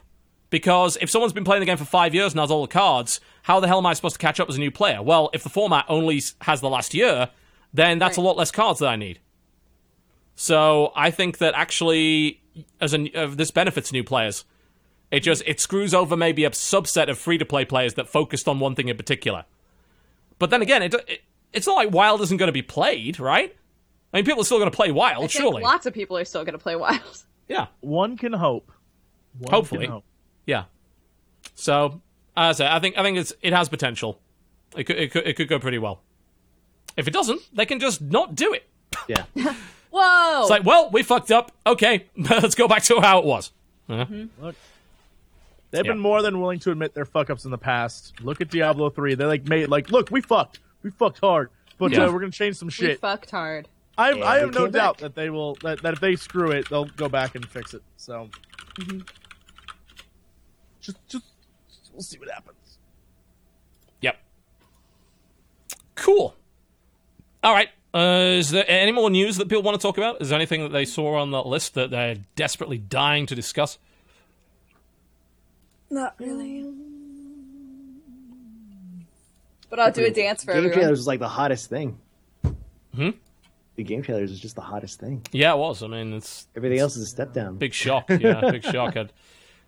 I'm looking through these, and it's like, yeah, there's going to be a Titanfall 2. It's like, yeah, we knew that was going to happen. More brown. Expect more brown. There might be a lot of brown. There's one thing I would like to briefly touch on, very briefly, before we do releases. So, I'd like to actually give props to Ubisoft. I know, this is very weird. Or more specifically, I suppose, to Massive, the guys that made this. So, The Division, on console, lets you choose between better lighting and better frame rate. Interesting. One of the only games on console to actually provide you with that kind of option. That's great. That's great. I mean, that's the biggest thing when you talk about consoles versus PC. It's frame rate, and I mean, Yeah, granted, it really is. High-end PC gaming has moved on beyond 60, but still, like when you're playing on a TV with 30 frames per second, it sucks. It sucks. It feels awful. Terrible. And there's a very small number of games that allows for this option. The remaster of Last of Us allowed you to pick between better graphics at 30 or not so great graphics at 60. And I've said for years, like, my biggest problem with consoles, my absolute biggest fucking problem, is that I have to play at the frame rate that the developer says I have to play at based on the limitations of that machine, and I can't choose to downgrade the graphics in favor of a higher frame rate on the vast majority of games. Because I'm going to tell you this, if The Division looked like a PS2 game, and it was console exclusive, which thank fuck it isn't, if I could play that at 60, I'd pick the PS2 level graphics. I would, because the console doesn't look as good as the PC anyway. What I care about is playability. Yeah. I don't give a fuck point, how the game looks at that point. I'll sacrifice the looks in a heartbeat for frame rate. All the time. Always. And I'd play way more games on console if I had that option, especially the exclusives. The problem is they won't do that because they want their exclusives to look as good as possible to fool the casual fucks that go and buy it. It's like, oh my god, it's so movie-like! It's so cinematic, said the Order 1886 devs. They did that on purpose to impress casual gamers so that they buy a copy and get sucked into a 5-hour QTE cutscene fest. But it's got a really beautiful lamp! Look at that fucking lamp! So, But look at the fucking a bit like, lamp, actually, the graphics will be the same on consoles and PC. They're not. They are not. Can you play 4K on console? No. Can you put maximum AA on console? No. Then the graphics aren't the fucking same. That's Someone all. actually said that, right? Are you reading for that from somewhere? Nobody actually said Someone that. Right? actually said that in the chat, and I'm telling them they're an idiot. And rightfully so. They're not the same. People are talking about the downgrade and everything. Like, look, here's the thing. Like, they made a comment about having to downgrade it for console. I don't care why they downgrade it. The fact of the matter is that companies should not be showing the game in a better state before it comes out. Like, the problem is not the downgrade. The problem is lying about it. Like, if you'd never shown us the fancier version at E3 2013 in the first place, we would never have even noticed, because The Division's still a good-looking game. Yeah. It's still a great-looking game, in fact. Yeah. If you hadn't shown us the lie, then we wouldn't be pissed. We're pissed off at you for lying, not because we don't care why you had to downgrade it. I'm pissed off at you for lying. I almost feel like Ubisoft at this point, their trailers are so fake. Even to the point of Alpha 3, this is Bravo 6, come in. There's characters playing the games where I'm just I don't trust anything I see. But those cool. bullshit things. Although weirdly enough, if you actually play Rainbow Six Siege, it actually plays out a little bit like that, except less socially awkward and more swearing. People aren't trying so hard. Yeah, I don't They were trying too hard. Every time I see that, I don't trust it now. So I'm just like, oh well, that was cool. I guess I get a kind of core concept of what the game is, but I fundamentally don't. Unless it's this game's coming to PC, and it's a PC I'm playing Civilization 6 or whatever crazy shit. I'm like, oh, that's what that game's gonna look like. That's pretty cool. Yeah. Other than that, I'm just like, that was I have a pretty good understanding of what that game will be like. I know it won't be that, but I get it. All right, yeah. It's like every E3. It's like okay, we'll see what it looks like when it comes out. When they did the Halo, when they showed Halo, and they had literally people on stage playing the characters, and it's like, you know what? I imagine that could be what that game could be like, but it won't be. But it looks cool. Mm-hmm. Yeah. Role play. They're basically role playing at that point. It's like, stop it. Not a fan of that. But I am a fan of options on console. I think that console gamers should get access to this. They should get that choice. It's unfair that they don't. And frankly, as a PC gamer that sometimes wants to play a console exclusive but won't if it's 30 FPS, I want that option too. Let me downgrade it. I'll play it in 720p. I don't give a shit. I'm 3 meters away from the television. I'll take my glasses off and I can't tell. That's console anti-aliasing. I'm going to show you how you enable AA on console. No jaggies! No jaggies anymore, because I can't see shit! Let me play it in 720p, let me get a higher frame rate. There's only a few games that give that option. If more console exclusives gave that option, I wouldn't even give a fuck anymore. It's true. I wouldn't even care. It's true. Because I don't care about the graphics, I care about the frame rate, because frame rate affects gameplay. Graphics don't. Alright, cool. Let's do releases, because Dodger really wants to get the fuck out of here. The chat lost it. It like flew off your glasses. That was it. That was it. I have built-in anti-aliasing features. Yep. I am the master race, after all. By having worse eyesight, somehow. Alright, let's do it! Alright, guys, February 9th, aka today, we have Arslan, the Warriors of Legend. The what? Arslan, the Warriors of Legend. Arslan. Okay. Aslan? That's an expensive Aslan. fucking game. Aslan. It is some sort of anime thingy. Like, there's not a single screenshot. This looks beautiful, but there's not a single screenshot. I think it's all cutscenes. So I don't know what the hell this is. But it's by Koei Tecmo, so it'll probably be a terrible port. You know, when I type in Aslan, I get something totally different. Oh, Aslan. it has a 30 FPS lock in mid-battle cutscenes, but it runs at 60. So actually, apparently, the port's not too bad. Okay. Yeah, this is it's apparently a spin-off of Dynasty Warriors, but anime. So Jesse, you might want to have a look at that. Yeah, I'm looking This actually at it looks kind of now. neat. It's full price though. But yeah, okay, cool. Next, Next is Assassin's Creed Chronicles Russia. pumping that shit out, aren't they? Well, that's 3 2D Assassin's Creed games in like a year. Jesus, man. You know, wear a condom. What the And the fuck? movie's coming. Yeah. Can't wait. Synergy, dog. Yep. All right, next. Next is Firewatch, which we talked about earlier Super today. depressing. Don't play the intro if you're sad, because it'll make you more sad. And next up is the preposterous awesomeness of everything. It is a Just look point. it- It's just a look this hilarious game up. satirical point and click. Apparently, according to this, It looks crazy. that seems like a Fan Friday game, man. You That's need to a go check that fantastic out. game. Oh, yes. Yeah. Moving on to February 11th, we have Wayward Terran Frontier, Zero Falls. I like the look of this. It's sort of like a Space Pirates and Zombies or Star. There was a Star something game that was like this. It's a space RPG where you kind of build your ship and it's top down. It actually looks right up my alley. But it is early access, so there you go. Next up is Dreamcatcher Chronicles, Manito. Manito. What? Can I use my special powers? You can. Because is this a big fish game? Hold on. No, I was wrong. It's Viva Media. It's Viva Media who's the other big fish-like game, though, because they made House of a Thousand Doors and all of the other fucking games. So I was half so right. close, though. I was half right. My powers. genre. I still have my powers. They're just not tuned yet. Okay. Yeah, it's early. How about this one? Pesadello Regressao. That sounds like a pasta sauce. I gotta be honest. It does. That sounds delicious. I'm in. I have the Pesadello Regrasso. The cemetery filled with hostile creatures, a church that will not save you, complex puzzles, and a fragile, intelligent girl with a thirst for revenge. So it's some sort of weird first person. It's got a nice looking lamp. That is a really nice looking fucking lamp. Is this Unreal Engine 4? It looks like it. That is a beautiful lamp. Next. Next up, we've got Level 22, Gary's Misadventure. I'm not going to apologize. I love lamp. What can I say? The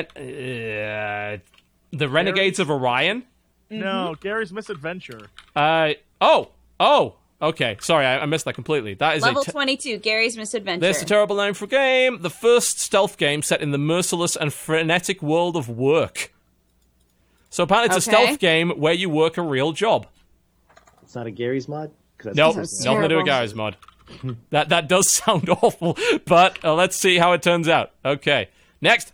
Next up, on February 12th, we have the Renegades of Orion 2.0. This hasn't got anything to do with Master Orion, does it? What the hell is this game? What the shit is this? What is this game?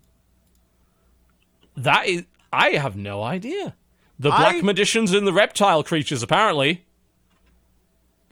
This was made by akaMikeB.com is the publisher for this. Perfect. Good. What the hell? This is when like old Flash animations would like simulate you tripping balls. I have no. I can't, even reading the description of this gives me no information at all on what this game is. During this battle, there was a transfer of consciousness of a fighter who had the most power of cosmic light. He's called Chen. That doesn't help me at all. I don't know. think it answers all of our questions. Yeah. Okay, next. Next is called Defragmented. I feel like we saw this on the list.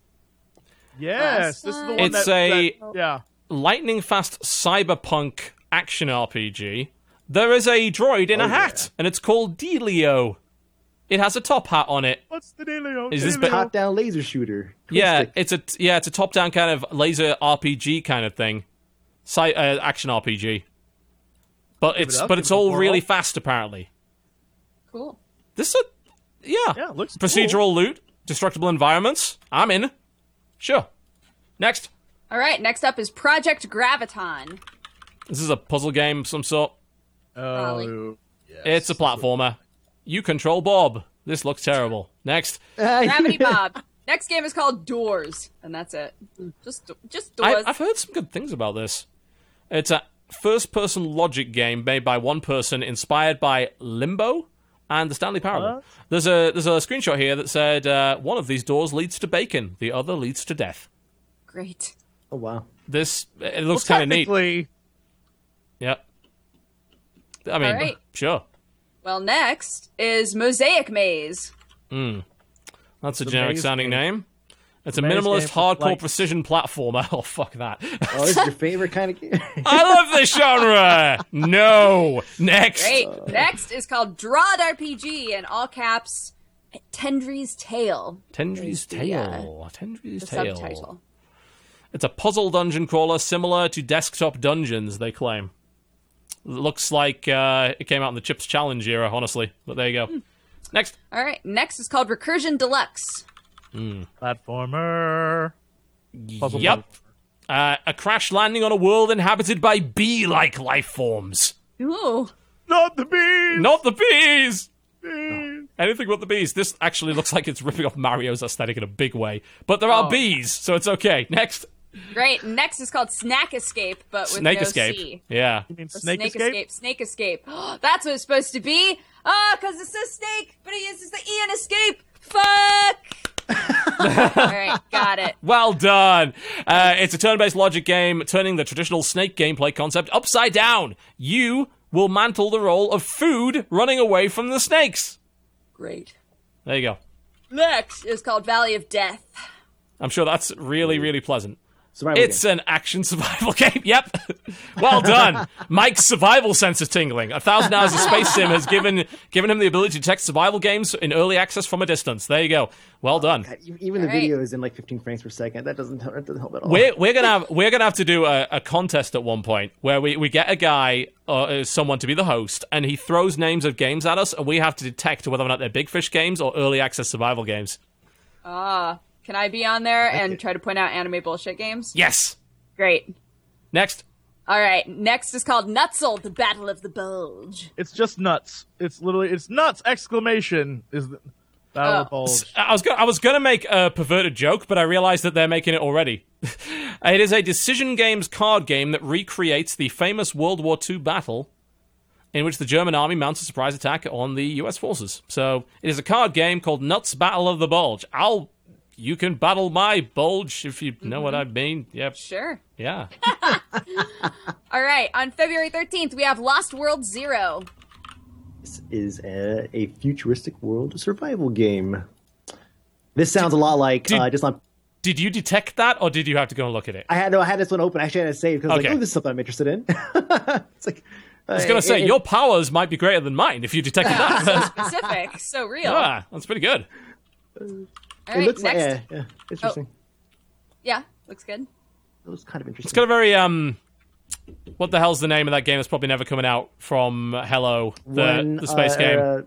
No Man's Sky? No Man's Sky. It has a very No Man's Sky kind of aesthetic. Yes. Next. Next is called Kindred Spirits on the Roof. Kindred Spirits. Anime bullshit! It's anime bullshit. Yeah, Next. Yeah, it does. Next is called Break Chance Memento. Is this also anime bullshit? Maybe. I hope so. No, it's a story about family bonds and time travel. It's anime bullshit! Yeah! I have the power! Yes. I have the power too! All There we right. go. February 15th, The Ship Remastered. Yeah! I can't wait to play that with all of you. You're going to hate me. I love It'd be this. so bad. Oh, man, the ship is amazing. I can't Okay. wait for this. I really Great hope it's game. good. We're gonna definitely, we all have to do a session of the ship together. It's so Oh, good. yeah. Absolutely. Love that game. Next is Control Craft 2.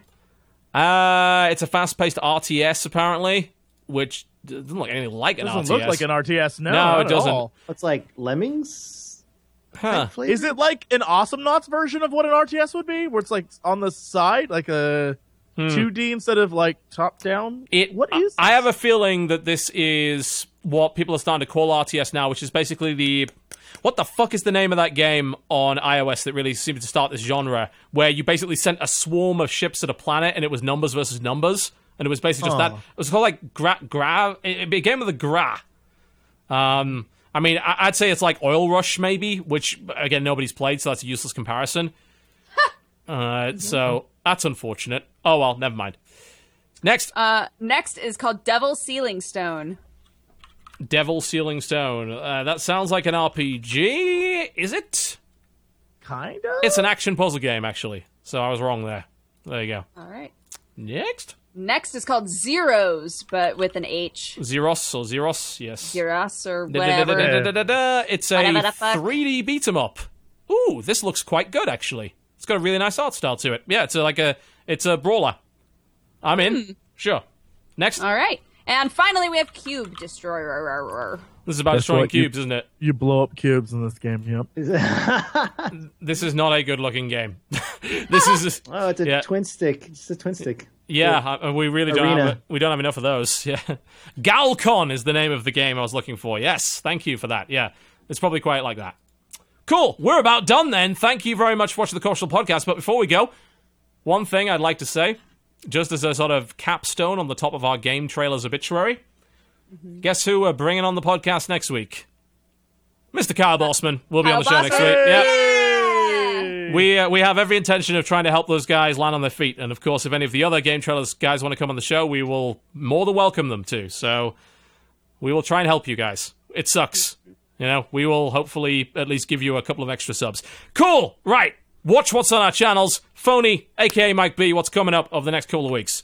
I just released an album yesterday. Music. Wow. What is where do I find this album? How convenient. It's at akaMikeB.bandcamp.com. You can check it out there. akaMikeB.bandcamp.com if you want to check it out. Is it all reggae? Is it reggae and Fat House Jams?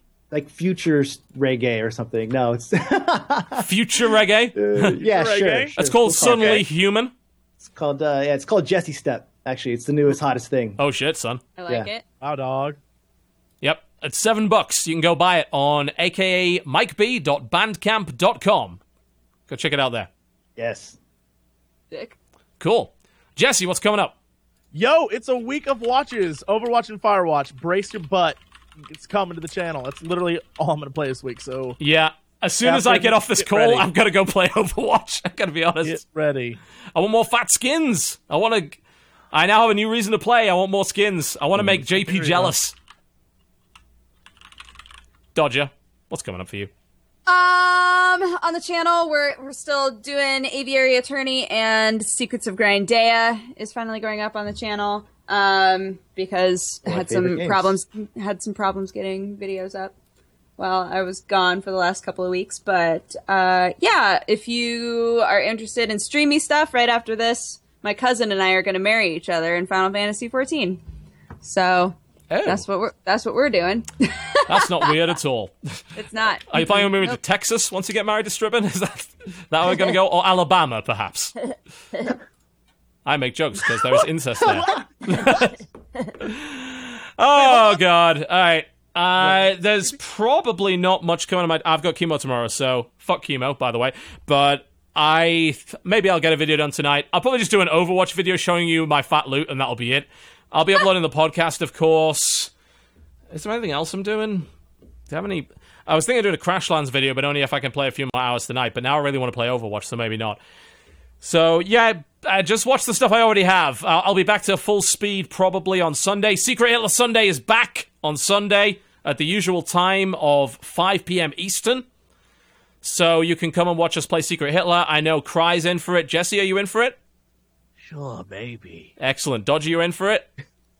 Maybe? Maybe.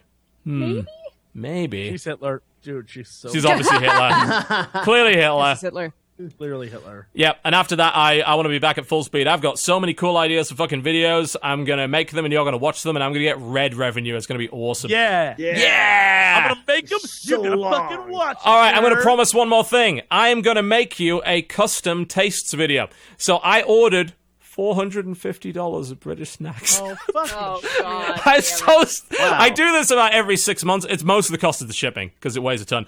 I ordered a bunch of British snacks. Because I was so disappointed by the Universal Yums British box, I'm going to make my own British box. I'm going to tell you what the best British snacks are, and I'm going to make a video on it. It's going to be fucking great. You're going to find it over... Make a box called the Total Biscuit Brit Box. The Brit sell box. It for money. Yeah.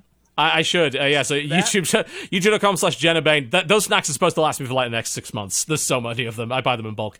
But yeah, I'm going to make that video for you. And that should be fun. I think that's about it. I like how he admitted that the word "supposed to" was in that sentence. They're supposed to last me for the next 6 months. Very diplomatic of you.